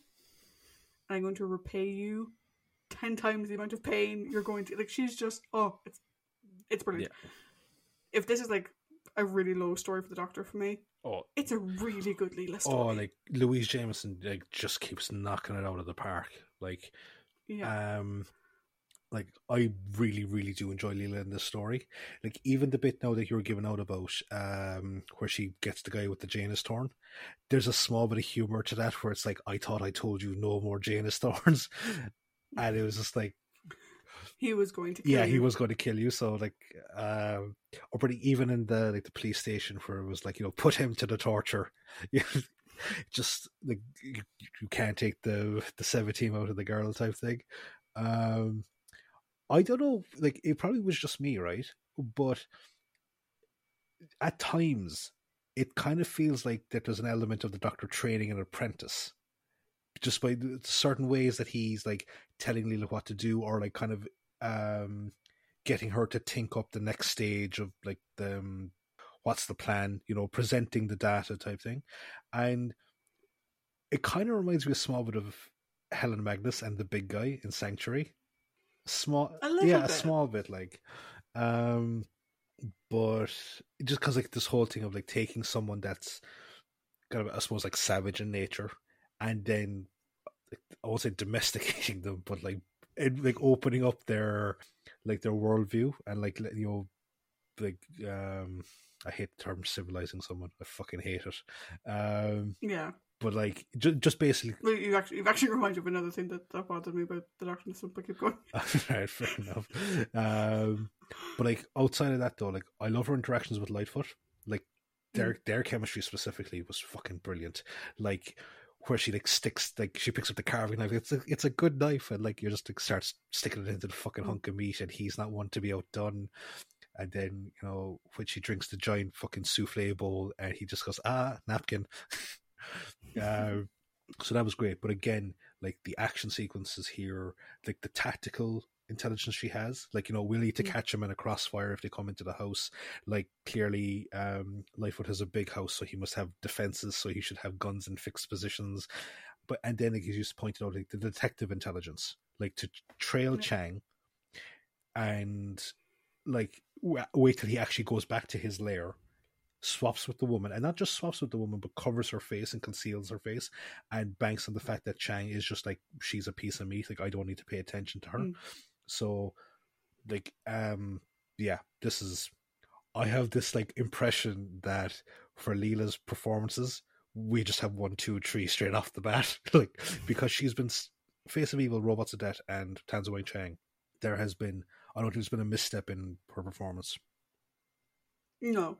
And actually, the one thing that, like, I mentioned that you reminded me of there is Leela being referred to as Savage. And the Doctor in particular keeps explaining away her behaviour by saying like, oh, she's a savage. I found her going down the Amazon in a hat box. And it's like, okay. There's other ways you could explain why she is the way she is. She led a very secluded life. Yeah. Like the Doctor describing her as savage and feeding into the whole depiction of savage versus civilized. What, like, I wasn't a big fan of either. no. There's actually, but I'll give him a pass because like at the time it probably would have, like, as in Victorian era, that may have been what he was going see, for. this is the thing. He's probably, like, the only defense you could possibly say in terms of like some of his description is that he's using vernacular of the day to avoid being kind of caught out. Now, I don't think that really applies. Like, the vernacular of the day doesn't really apply to like this little fellow and that little fellow, or those little fellows. But for like describing like someone that is clearly of a hunter-gatherer type disposition, as you know, savage, that does seem kind of like of the day. Yeah. Anything else on Leela? No, just that she was fucking brilliant in the story. Completely agree. So on to the dynamic duo. Who should we do first? Well, in honor of their series, I think we should just go Jago and Lightfoot. So Jago first. Jago, master of alliteration. As I've referred to him as the bombastic bag of bravado. Yeah, like he's like this weird mix of, like, he's very much a cowardly lion type, while also being very self-assured. Yeah. Do you know, it's like in his own theatre, of course there's nothing in the basement. What the hell do you want? I'll go down to the basement with you and whatever. Like, he's very much like, you know, comfortable in himself and comfortable in his own environment. But when he's put into new environments, the cowardly lion kind of shines through. I love that he sees himself as a performer, and Casey's like, you don't fucking do anything. Yeah. What are you talking about? I collect the ticket stubs, like, you know, announce the acts. Yeah, and like, he's not, like, you could very easily, particularly like in the Jago and Lightfoot setup, but also like Jago and the Doctor and whatever, you could very easily set him up as a fool. And I don't think he's a fool. No. He's not as aware as everybody else, but that's because he hasn't been exposed to everything they have. His experience is very much bound in the theatre until he meets up with Lightfoot. Yeah. So, like, for that, I think he's brilliant. Like, he's such an interesting character to watch. And, like, the fact that, like, he clearly has, like, some level of respect for Chang. Do you know? Like, as a performer. Now, he does break into his room, but that's because he saw blood on the W. Yeah. And that was fucking weird. I've often... Oh, sorry, go finish your point there and I'll... No, but I was going to say, he never sort of, like, says, like, oh, like, someone mentioned something and the person might have been Chinese. He's never like, oh, well, that must, like, Chang must... Like, he's very defensive of Chang until someone proves to him otherwise. Yeah. Which is good in a character. Do you know what I mean? Yeah, he was wrong, but it's still good in a person. I think when, like, judging someone by their colour, when it comes to Jago, I think it's how much green can they bring me? Yeah. The only person that he does treat with a little bit of a really, Jago, is Casey. The little Irish fucking stagehand who, you know, have you had anything to drink? No, maybe you should. Yeah, here, steady your nerves. I'll just be fair, like, I fucking laughed at that. I thought it was funny. But like, other than that, and again, clearly he gets along very well with Casey. They're kind of a duo, and, you know, like, it sort of makes Casey's death hit harder because of Jago's reaction to it. Yeah. Do you know, I wonder if Casey hadn't been killed, would Jago have been as gung-ho to go find Lightfoot and have their own little adventure? Or is it because it hit a bit too close to home? Well, no, I was like, see, like, I'm coming in with a small bit, like, of because I listen every so often to the Jago and Lightfoot series, the ones that I have, and then I was coming with that relationship and that Jago coming into this, and it's like Jago's one of those people is that he does care about the few individuals that he takes into his close confidence. So like Casey being, I would say, like probably the chief stagehand. Like they did have a strike up a good enough relationship. I mean, like the way that he doesn't berate Casey when Casey says, "But you don't do anything." It's like it's all this kind of stuff. And Jago loves the theater. He loves being like as he calls himself, a theatrical impresario. Like he loves it, and he loves the people that work for him, or he at least like do your job, and I'll see after you. And that's always the case, even with his acts. Like that's always been the case. And he's, as you say, he's very good at what he does. He's a master showman. He is so good at it. But like I think there's two bits in this that I really, really enjoy, and they kind of tie together. It's him telling Lightfoot that he's a coward by nature, and then he's the one that stands up to provide the distraction for Leela. I actually really like that because I thought that was a good payoff. But like I like Christopher Benjamin. I liked him as Sir Keith in Inferno, and he's also in another story that I really enjoy that doesn't get like much love, but I really enjoyed, Unicorn and the Wasp. But Jago is by far and away his best role. It's like he is just perfect in it. I'd agree. And then we have the other half of the duo in Lightfoot. Yes. So I have a criticism-ish about Lightfoot that I'll get to in a minute. Okay. However, Lightfoot just seems like such a lovely man. I love how he is with Leela. You mentioned it earlier from Leela's perspective, but I love how he is clearly taken aback by her, but he's very defensive of her. He very much, like, he respects her as well, though. Yeah. Do you know what I mean? He doesn't, like, he never criticizes, he never calls her out being like, no, don't do that, or don't do the other thing. Like, when she goes to just stuff her face using a fork, no, he's like, do you want a fork and knife? And she's like, this is a knife, it's a good knife, thanks. It's just used like a big, giant butcher's knife. He's like, okay, in for a penny, in for a pound, make her feel comfortable, and whatever, and like, is it the small correction of, napkin? Yeah. Or even like at the end, tablecloth, even at the end, like where it's like, it's like when you're asked for 1 number 2, you always say 1. But what if I want 2? Oh no, Leela. No, for ladies 1. Yeah, like all those little things, like, we've said that like the whole conception of Leela was the whole idea of Eliza Doolittle and Henry Higgins. But in this story, Lightfoot is Higgins.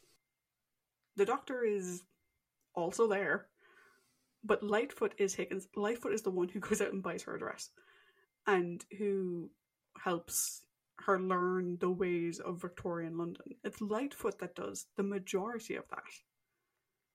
Do you know? And I love the fact that like the two of them continue having their own thing, like even through to the end of the episode, where the Doctor and Jago are walking on ahead, and the two of them are having a discussion about tea. And like, she doesn't, like, she obviously is like, you're weird. Yeah. But okay, I'm going to take this as a learning exercise. But he doesn't ever, like, the idea that like she would defend him, the idea that like she's strong and that she can fight, he doesn't hold that against her. He doesn't think she should be exposed to it, but he doesn't criticize her for doing it. No. Which I think is lovely. I love how he is with the Doctor. I think that's brilliant. I love him with Jago. I think that's fantastic. The sort of budding bromance between the two of them is amazing. I did kind of get a little hint with Leela. I was like, did he have a bit of a crush on Leela? He always refers to her as Miss Leela. And like, even when like she does come back in that one episode, Jago and Lightfoot, he was like he always refers to her as Miss Leela. I think then he kind of starts to just call her Leela as it goes on. But yeah, I don't know. I kind of get a sense that maybe he had a little bit of a. Yeah, I think there's he was certainly intrigued by her. Yeah, we'll put that way. But the bromance with Jago, I think, is brilliant. The two of them in the dumbwaiter is hilarious, and apparently the two lads could not stop laughing. like they'd be like, okay, calm yourself. Like they were like giggling like schoolboys when they were sat inside it, like, which is weird. The one criticism I'd have of Lightfoot, and I will admit I am massively misinformed in this particular regard, because I'm sure it's true for a lot of people from colonizing countries who spent time in other. So he says he grew up in China. Okay, he doesn't speak Chinese. I can't criticize. I lived in Ireland my entire life, but I don't speak the fucking language. But the way he speaks about the Chinese, the fact that like he never goes on about the beauty of their culture or anything else, like the fact that he still is like, oh, it was a Chinese that attacked me. You know, it's not like, oh, I think it was one of those, you know, specific group of people. He continues the broad generalizations, which I'm a little bit sad about. It didn't bother me as much as the Doctor did, because again, Lightfoot is still a man of his time. But for someone who grew up in China to still have that view and that reaction, I'm not a big fan of. But again, when you're the colonizing force, you see the place that you're in differently. Yeah. So I actually kind of have a point about that, right? And is that I'll talk about the good stuff first, and then I'll circle around back to that point. The dynamic here with everyone is just sensational. Like, as I say, we've talked about great supporting casts and champagne casting before, but like this is just, it's another level, because you can take any two out of the four and they'll work well with each other, not a bother. It's amazing. Like Robert Holmes, I think the weakest is probably Leela and Jago. Probably, but only because they haven't had as much on-screen time together. But like, you can even just imagine what that type of relationship would be like, because the seeds have been built there. It's not too much of a stretch to imagine how it goes. So like, fucking Robert Holmes like has just done an amazing job with writing for these four characters, and obviously hats off to the fucking four actors themselves as well. But like, I like Lightfoot because he's not afraid to get his hands dirty, even though like he's like, you know, he's the chief pathologist and he's not a spring chicken, like, you know, but fuck it, you know, he's not afraid to, he even says like, I want to repay a few of those lumps that I got, you know. You can tell that he's definitely the son of a military man anyway. But I really, he's also not afraid to clean up after himself. No, he's not. Like, or don an apron. So, so like, I really enjoyed that aspect of him. Like, he's a cool character, great fucking relationships with everyone, and just is great dialogue, really good action sequences, hands down. In relation to your point there, so he said that he grew up in what would have probably been the palace area in Peking. Now, this is just from my own small, brief knowledge of the time. So, if that was the case, he probably would have grown up in the Legation City, which is in around that time. China was being divided up by the major European powers, and so in the major cities there was like these legation cities, which essentially, imagine like mini UNs or mini EUs. So you'd have like the French legation, the Russian legation, German, and the British, and in that,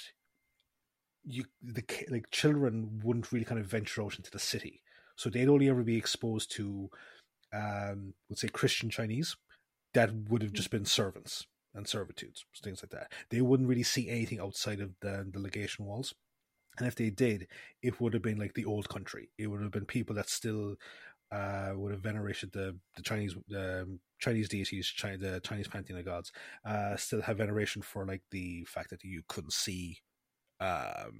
You had to worship the Empress and the Emperor as living deities, but also you're kind of in around the time, which is like, I don't know what year this is specifically set in, but you're talking about time like the Opium Wars and the rise of the Boxer rebels, which would have been like, they're bandits, they're brigands, and Tongangs would have been representative of that. So what we're exposed to here, and it's like why I kind of brought up the thing about going, if there had been a positive Chinese characters, all we're seeing is the criminal element and the negative side, which is what he probably would have only been exposed to like on the bigger side of things. Because again, as a kid growing up, he was probably only exposed to Christian Chinese who were servants. That's from my own like very limited. Like that time period, I think is very interesting, but I haven't read enough into it. Yeah. Again, though, I still think it was a nice opportunity. Oh yeah, to sorry. Actually, yeah, no, sorry. That I bother. completely left over the point that I didn't like, which is that he grew up in a place where it's like Christian Chinese were kind of treated by colonizers as like, they've come into the light, like they're whatever. So the fact that he uses the word chinks, that didn't sit right with me, because it's like you never refer to them as anything. You never refer to them by a slur term for the rest of it, nor have you shown any indication for that type of thing. So why is it he used it that one time? It just felt very odd. Yeah. I'm sure we'll talk about that more when we get to the overall. Yeah. But like I said, for me, that whole thing, I didn't find it as distracting from the story as other racism that I've mentioned earlier. Oh yeah, no. For him, it maybe makes sense in character, and you're like, okay, cool, that's fine. And also, he's like a sweetheart. Yeah. Like, yeah. You kind of just want to give him a cuddle. Yeah. Like, Jago would be a good cuddler, but like Lifeway, you want to give a cuddle. Yeah. Adopt a grandparent. So now, see, Lightfoot and Hartnell, that would have been adorable. Yeah, it actually. The two of them trying to solve it, that would be amazing. I would love to see that. So we move on to the villains. So we have Li Sen Chang, we have Mr. Sin, and we have Weng Chiang, aka Magnus Greel. How do you want to? So I think we can. I think probably Mr. Sin first, because he's just, and get him over and out of the way with.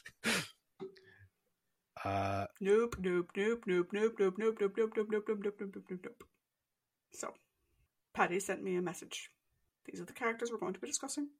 By the way, one of them is a ventriloquist dummy, but is also like a person.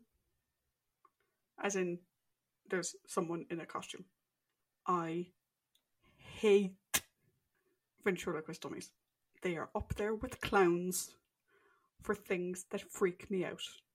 The fact that this was Deep Roy in a suit doesn't fucking change the fact of nope. The fact that it's a psychotic doll with a pig brain, also nope. That's all I have to say on Mr. Sin. Okay. So, I will now voice my things about Mr. Sin. If I get in the year 5000, if I'm getting this as a gift, even as a diplomatic gift, I'm putting this nowhere near my kids, because it's a toy for my kid. It's like, no, you never saw this. Thank you very much. This goes straight to the fucking attic, locked in a box, never to be seen. It's why a pig cortex? Like, why? Because, like, okay, now I know that pigs will eat anything, especially if they're conditioned to do so, as we've seen in Hannibal, and also Snatch. And also that one fucking really messed up episode of Criminal Minds. Why is it that, like, one, the pig cortex was able to override the machinery of the doll, and what pigs aren't, as I'm aware, psychotic by nature, as I said, they have to be conditioned. So why is it that they become this fucking murder that killed machine? Like, there's a lot of explanation that it kind of goes into the Peking homunculus in like the Big Finish stuff surrounding this, but it's like I am curious to know more, because it's just one or two throwaway lines here, and it's like it's very confusing. Why couldn't it just been a fucking robot? Why did you have to introduce the pig cortex? Yeah, the pig brain is weird. Yeah. I honestly didn't care. Because you were nope. Yeah, exactly. I don't care how you explained it. I don't care if it was a robot. I don't care if it was a pig brain, or a monkey brain, or a human brain. The result was still the same. Everyone that's listening, stick a pin in for greatest show in the galaxy, because Trish is going to not fucking like that at all. Just don't like clowns and dummies. Or things in like mascot suits. I have a very specific line, right? Clowns don't go anywhere fucking near the line. Like, they're fuck off into the pits of hell. Then you have puppets, ventriloquist dummies, like with the sort of drop jaw, like traditional ventriloquist dummies. Fuck off. Things closer to Sesame Street and the Muppets, they're good. I don't like people in mascot suits or like those types of things. So you're not a fan of the Philly Fanatic or what? He's like the Philadelphia Phillies baseball team mascot. Oh yeah, like see, like the actual mascot of the actual team. Not too bad in like the context of like I'm at a baseball game and the Mariner Moose comes up to me. Okay. I have the Mariner Moose's autograph. Okay. I met the Mariner Moose. We got a picture. It was fun because that's in context. Or like if I'm at a Disney theme park and there's someone dressed up as Mickey Mouse, that's fine. Anyone else dressed up in a costume like that for any reason? No, get the fuck away from me. Yeah, it's very specific. Yeah, you're like you're invoking your Christopher Judge fucking. Yeah, and I'm not going to get into it on this. I think I've explained it before. I have a very specific reason for the mascot outfit thing. Yeah. But yeah, no, those three things, if they're in a show, no, just cool. No. Fair enough. So how about we move on from this uncomfortable thing and we'll move on now to the other two. The uncomfortable things. Okay. Who do you want to discuss last? I think Greel is the main villain, so we'll do Greel last. So let's do Chang first. Okay. So I'll get the negative point out of the way with first, right? I like John Bennett. John Bennett is a great actor. Me too. I really liked him as General Finch in Invasion of the Dinosaurs. I like him in Porridge. I like him in, I think, Believe Dad's Army. He's in it as well. He's a great actor. He should not have been fucking cast in this role. I agree. He should not. And this is the annoying thing, right? Is that as an antagonist, I enjoyed Chang. I enjoyed the character of Chang as an antagonist. I did not see the reason to do it in Yellowface because if it's an equity thing or something like that, there's no documentation as to say like that an Asian actor had not built up enough equity points to be cast in this fucking thing, because we know that there have been plenty of movies depicting Asian culture that have yellowface in it, but also very prominent actual Asian supporting cast members. So here, and we've actually seen there was supporting Asian cast in the role of Tong members or whatever.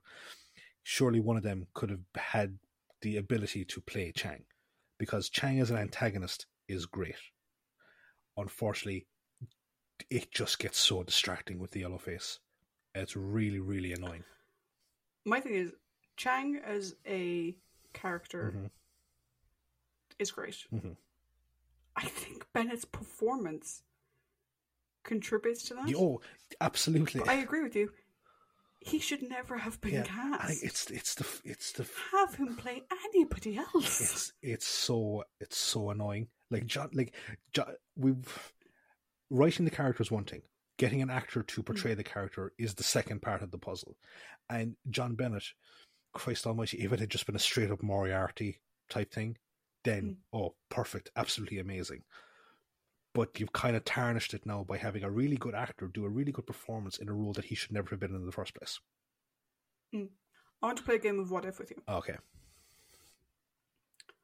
What if Chang was a white character in Yellowface in the story? Better or worse? As in part of his shtick. Yeah, part of his making money off of the powers that Greel had given him was, well, if I play this up as a quote-unquote celestial, I'll be a bigger draw. Better or worse? A factor to how successful that is the other character's reaction to it. If the Doctor does not call him out on it, it's a fucking terrible idea. Mm. Actually, I think the only two real characters that come into this are probably, or actually three. And Leela doesn't really enter into the equation. Leela doesn't really get much of a voice in this, just no. because she doesn't have the context. Lightfoot doesn't meet him, so he's kind of out of it. So it's really down to Jago and the Doctor.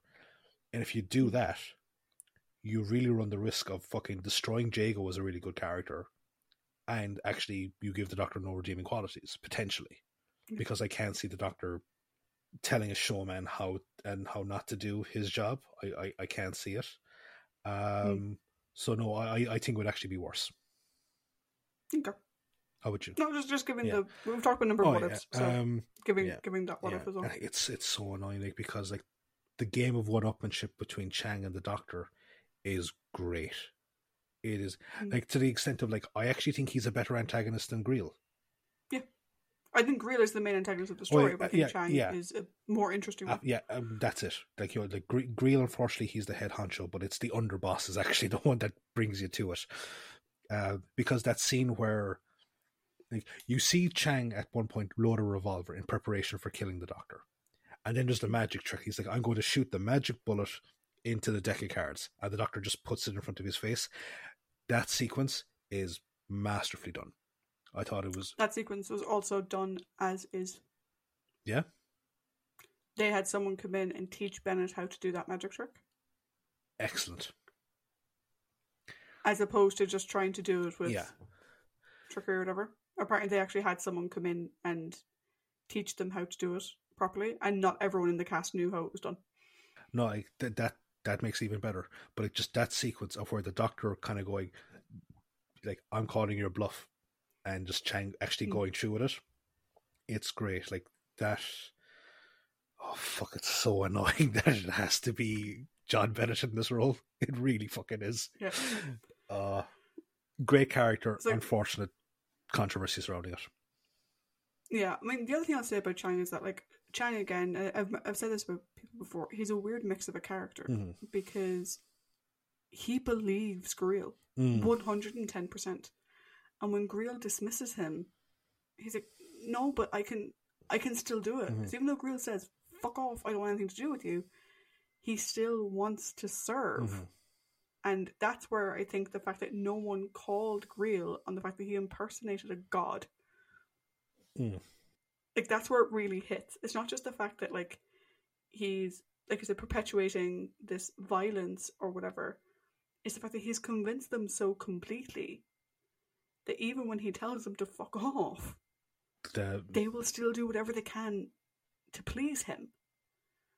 And that's really interesting when you compare it with the fact that, like, you know, he says that he found Greel and he nursed him back. Like, we know that some of the, or a lot of the other characters, they have that scorpion tattoo, which is the symbol of, I don't know if that's historically the symbol or whatever, but in the story it's the symbol of the Tongs, right?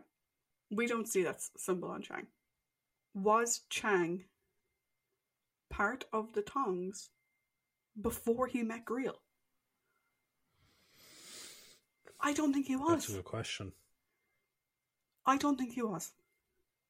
I think Greel presented himself in a way, and Chang behaved in a way that would please his god. That's my read on it. I may be wrong. Maybe the novelization explains it, but that was my read on it. So I think any religion that worships a pantheon there's always embodiments of evil or anarchy or whatever. If you choose to worship those entities, there's something very suspect about you anyway. Now, but when he comes out of a box and stands before you, so, like, but this is the thing, is that, like, going, like, is Chang, for all we know, he could have been like a street performing con artist. So, like, and then that way, like, but I don't see him as, like, you know, this everyday honorable peasant then shifting to the side of evil just because the god of evil comes out, you know? I kind of do. Like, right.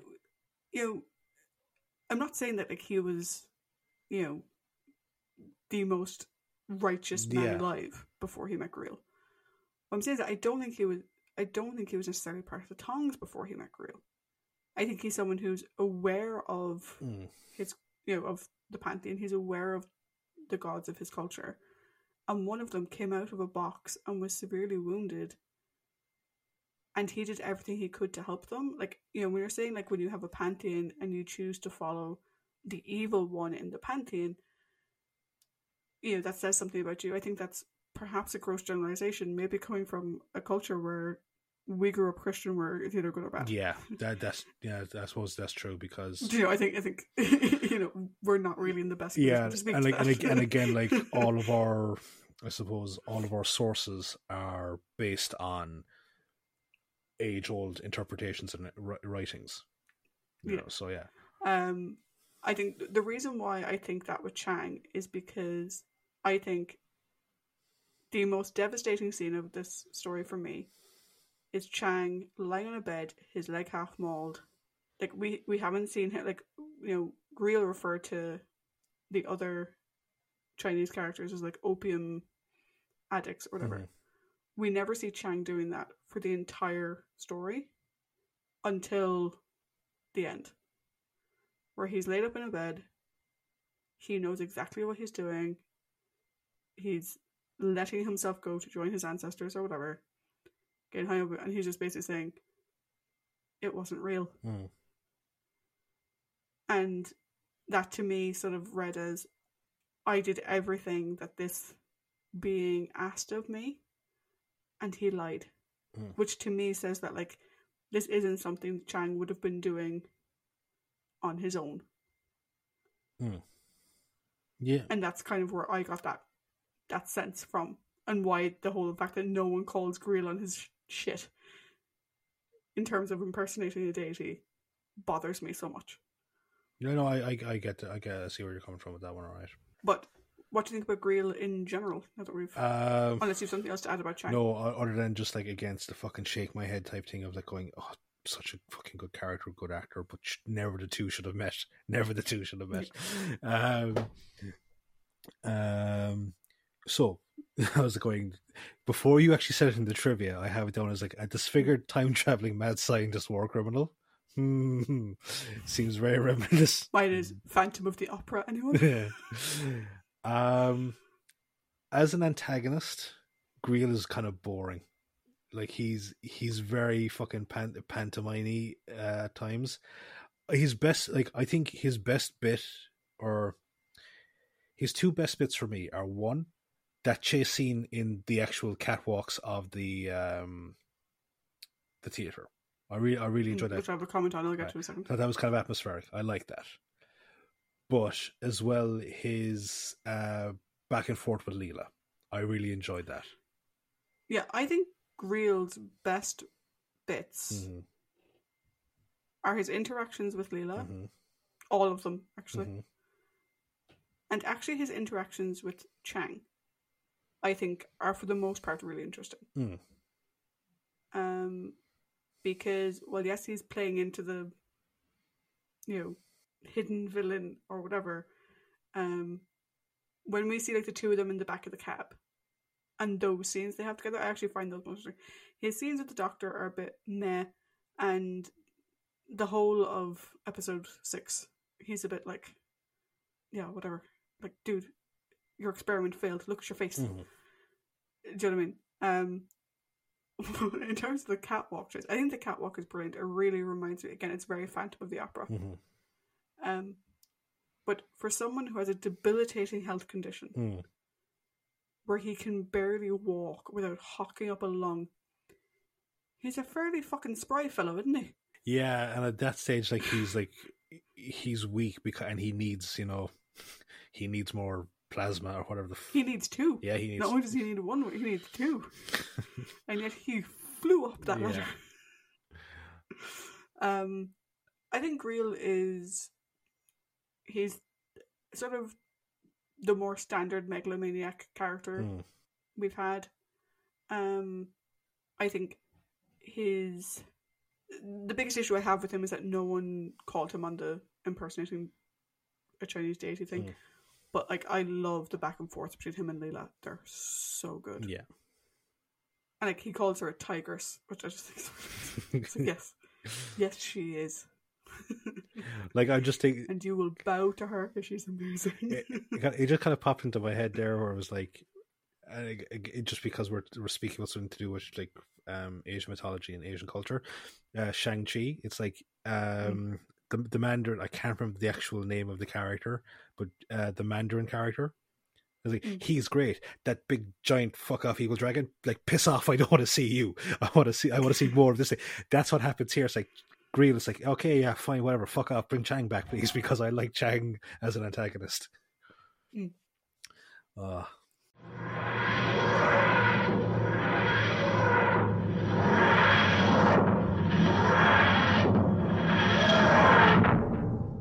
So, a very interesting character discussion for a very interesting story to discuss. So, we will now move into the last part of this episode, and that will be the overall, where Trish and I will each give the story a score out of 5.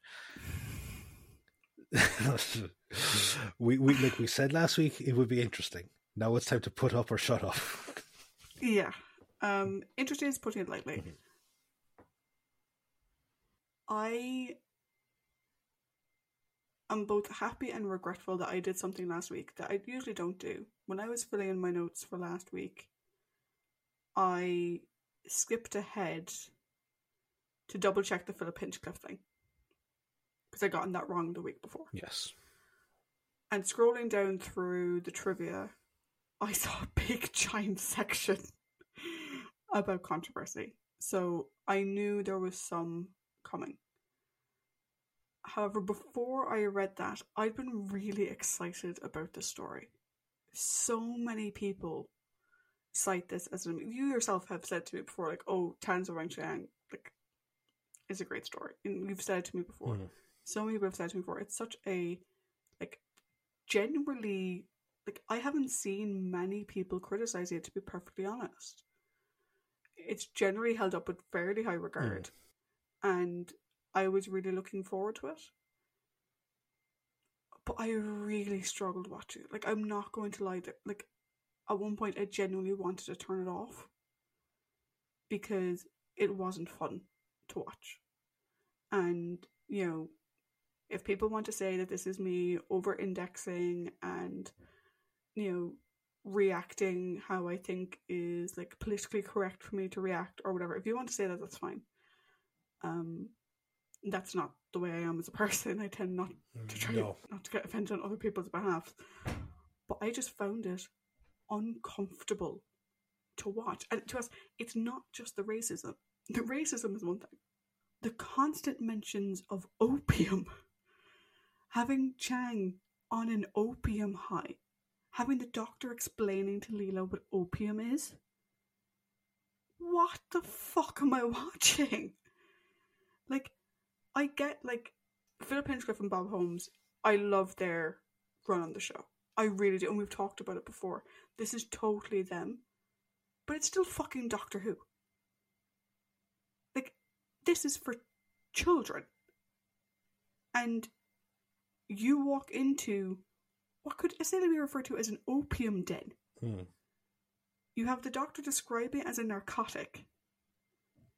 And then we cut to a guy actually smoking away. Do you know? We have people referring to the only Chinese characters we see as opium addicts. We have no one sort of saying, that's not all of us, you're, you know, tarring everyone with the same brush, you know, whatever. And I'm just like, what the fuck am I watching? Where is the education? There's no education here. Do you know? And I know the historicals have kind of deviated away from the education side of things and whatever, but, like, there's none. What the hell? There's a prime opportunity through the character of Leela to educate and to help grow and evolve in the way that we saw with the Aztecs, or in the way that we saw with the Romans, or in any of the other historicals we've seen, where the fuck was it in this one? You know, yeah, it's a fun romp, and I loved all the Sherlock Holmes stuff. Actually, even the rats, like the giant rat thing, actually fucking interesting. The premise was fantastic. The acting was amazing, even by the guy who never should have been cast in the first place. Yeah.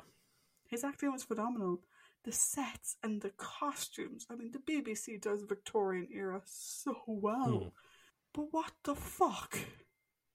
Like, I mentioned that I had issues with The Deadly Assassin. With the violence in it. Yeah. And bear in mind, that's pre-Leela, right? But this one, I really have to go, like, it didn't feel like I was watching Doctor Who. This is probably the most Hammer horror it has actually felt since Pyramids. Yeah, but, like, this is so much worse. Like, the worst thing in Pyramids was they had one character who was a bit of a racial caricature. That was one character. This, it's half the fucking cast. Do you know? And you have the rest of the cast treating them that way. Yeah. Do you know? I think it was at least one, if not 2 episodes too long. The last 2 episodes almost didn't need to be a thing. It was great because it sets up Jago and Lightfoot. But I don't think Doctor Who should be used as a soft pilot for spin-offs. It's been fucking done before. Or no, sorry, not before. It's been done. It will be done again. Yeah, I know. But like, yeah, I really, really struggled with it. And it's really hard for me to give it like literally between last night and now. So in the space of 24 hours, because I finished watching this around this time last night. In the space of 24 hours, it went from being a 2 to being a 4 to being a 3.5. And now I'm just going to have to draw the line at a 3 because I love Leela, I love Jago, I love Lightfoot, I love the premise, the acting was great, the sets were great, the costumes were great. But the racism I can't get beyond, and the fact that the Doctor never calls any of it out and actually contributes to it. No. Like, 3 is me being generous on my read on this. And I feel horrible because this is so many people's favourite, but like, I genuinely don't get how it can be. What the fuck were you watching? Yeah. Well, but it's no different than like, to lighten it a small bit, is we don't like the gunfighters. Loads of people love the gunfighters, and it's like, how? I don't fucking see it. I don't. I will say one thing. Like you mentioned earlier, the Crusades, and you mentioned Marco Polo, where we also have white characters or white actors portraying non-white characters. And I think the reason why, and we discussed it a bit at the time as well, for each of those, but not in as much detail. And I think part of the reason is both of those stories either have missing episodes or are completely missing, and they're in black and white. I think had we been able to properly watch those stories, we may have had a different response. Also, for the most part, and this is a bit of an exaggeration in part of the Crusades, because the Crusades are being looked at from a particular lens, which is the point. Those cultures aren't as monolithically presented as Chinese culture is here. And also as well, on both of those stories were presented characters across the various spectrums of the alignment, because Salah ad-Din is presented in a very positive way.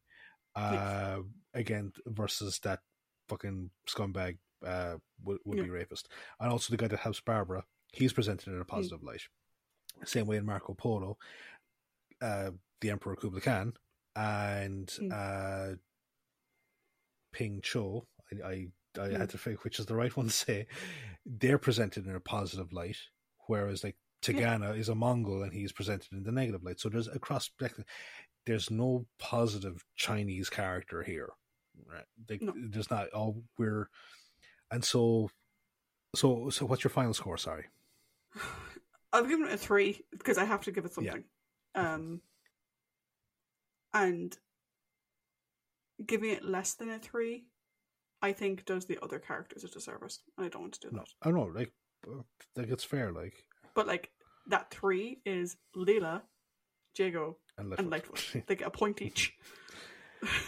How about you? So, right, like you, I did struggle with this, right? Because for a long time, I've really liked this story. Really liked this story. I mean, like, for fuck's sake, this gave us Jago and Lightfoot. This gave us that amazing Big Finish series, you know. No, not to say like that. You know, that's always the case of like where like the bird or something always comes from a very, very positive bird. So there's so much that I love about this story, right? I love science fiction, you know that, and horror, and setting them in the Victorian era. It's something, the atmosphere of the time and the history of the time. There's something there that just adds so much atmosphere to these type of stories, to anything. Like for my first self-interest, first started getting into tabletop RPGing, it was a Victorian steampunk setting that we started off with. So we've always been, which had many Doctor Who, many fine, but we've always been brought into that side of things, you know. Like, so the setting and the story topic is great. Like the missing girls, the fucking time traveling madman with his cult of followers. Just like, you don't put a nationality on them for the time being, but just a cult of followers or fanatics that are out there kidnapping women to help fucking feed this guy, and it's the Doctor and co trying to stop him. It's a great setup for a story, especially if you put it in Victorian London. Every cast member, and I would say every cast member, gives a fucking standout performance. And it's so, like one person's particular case, it really shouldn't have been that case, but gives a stand-up performance. But the 4 heroes are absolutely incredible together. They're so good. They could nearly have their own show. You could nearly separate this away from being Doctor Who, and you could have the Doctor, Leela, Lightfoot, and Jago have their own fucking spin-off. And I'd definitely watch it. Like, so those are the positives. Now, we've talked about, and we've said it on multiple occasions, where it's been problematic decisions in the production of certain stories. We also forgot to talk about the Romans, which we both love. We go, but there's also that creepy fucking sexual predator element to Nero. Yeah. And I was thinking about it, and I was like, how, like we give that a 5, and I was like, how much can stuff from the time affect the outcome of a story? Okay, so the way that the Chinese are treated by, say, the police in this, or even like the woman that's abducted by Chang, the terminology and the way that they treat anyone that isn't British, given when it's set and where it's set, is accurate, right? Especially with the element that we're presented, the criminal element, the seedy element. Everything there, I would say, is it's accurate. It's annoying that there isn't a counterbalance to that from that same community. Like, there's no heroic Chinese character. So that's where, like, I'm like, okay, look, it's set in a certain setting where certain attitudes are being portrayed. I don't think you can give out. You can give out about it, but you can't give out about it too much, because look, this is what happened. This existed. This was a thing that we have to learn from, and you learn from it by watching it portrayed or reading it in a book or something, you know. But that argument only goes so far. There should not have been a fucking Caucasian actor in yellowface playing a lead antagonist. There shouldn't have been. It really fucking galls me. I don't like it, because you're putting a pin into a character that there's always going to be this little asterisk beside him that it's like, oh, controversial character, because you have to look into this. And also, you're putting a fucking pin on that actor's legacy because he did this. And it's like, and like, you have actors like from, like, you know, I think the golden age of Hollywood is like the 40s and 50s. You have actors that like you have Caucasian actors that made their careers based off playing people in yellowface. And like it's like outside of that, then like they're actually really good actors, but then they're more known for being this type of thing. So here we have that sort of scenario. But and then the real kicker is the Doctor just not doing what we have seen the Doctor do before, and we'll see the Doctor do again, which is call out that type of bullshit. Yeah. No, but like, and this is things like we've said it before, and it's true. The Doctor's not this fucking 100% infallible character. Like the Doctor has his own biases, he has his own fuck ups, he has his own bullshit, and we're going to see it even into the modern era. And you're going to see it into the modern era where, lately, within the last number of years, there has been the quote unquote culture war, where stuff from before has been like it's being reevaluated with modern eyes, and depending on how that is framed to you initially, it's a good or a bad thing. Like, so for ages there was this thing of like ban everything that was inappropriate. It's like, no, the trigger warning system that Warner Brothers put into place and even Disney put into place for now, that's the right way to do it. You warn people ahead of time to say this is a product of the time. So like, and if you don't like it, you don't have to watch it, but just be aware that this is a product of its time, and this one is a product of its time. The real thing that really fucking annoys me is that it's something that I love as well. And like you, I'm struggling with the scoring on it. I really am. And I we have no, like we've said, we've allocated no kind of points based system to like, oh, this loses X amount of marks and this loses X. And then it comes down to like how much we enjoyed our viewing experience. And like despite everything, like I still enjoyed watching the story because of the elements of it that I liked. So I'm giving it a 4 out of 5. Okay, so this is the last story of the season. So I was trailing behind you anyway. Yeah, no, it's... Now, on average, it hadn't affected things too much. I just want to check something there. You know, we haven't done it. Right. On average, it hadn't affected things too much. However, ooh. So I gave it a 3. Had I given this story a 4, our combined average for the season would have been a 4.02. Because I gave it a 3, that drops our combined average to 3.94.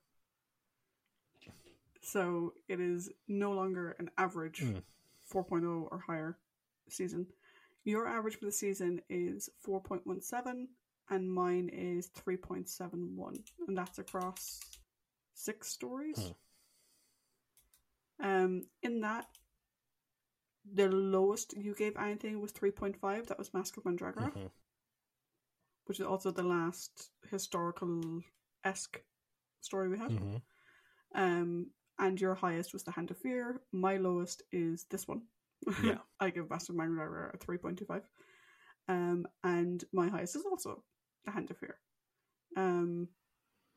I've only given 2 stories a 4 or higher. That was Robots of Death last week that I gave a 4, and The Hand of Fear. Everything else for me has either been doing 3, 3.5, or 3.25. So overall, I've been sort of ranking this season lower than you. But 4.0 versus 3.0. Yeah. It's actually the biggest gap we've had. In a while. Since... I'm trying to see, when's the last time we had like a full point in the difference? Was it Robot? No. It's been a while. Planet of Spiders came close. What was that? Carnival of Monsters. Carnival of Monsters. Yeah, it's the last time we had over a point in the difference. And that was weird. You gave it a 2.5 and I gave it a 4. Jesus Christ. And that was back in season 10. I think... Since then, it's usually been like 0.5 either way. Just going back there, I think our biggest differential was Colony in Space. There's a 2-point gap there between you and me. Yeah, well, that was before before Calendar of Monsters. So the most recent one was Calendar of Monsters. And like it's like I if certain like again, what if certain things hadn't been done, this story could have been a 5. It really could have. It had all the hallmarks to be a 5, and unfortunately, it's fucking not to be. But as always, we would love to hear your thoughts on this. Did you agree with the scoring? Did you not agree with the scoring? So please let us know. Yeah, and next week we'll be starting a whole new season with, you mentioned it earlier, the Horror of Fang Rock, exactly. So till then, bye.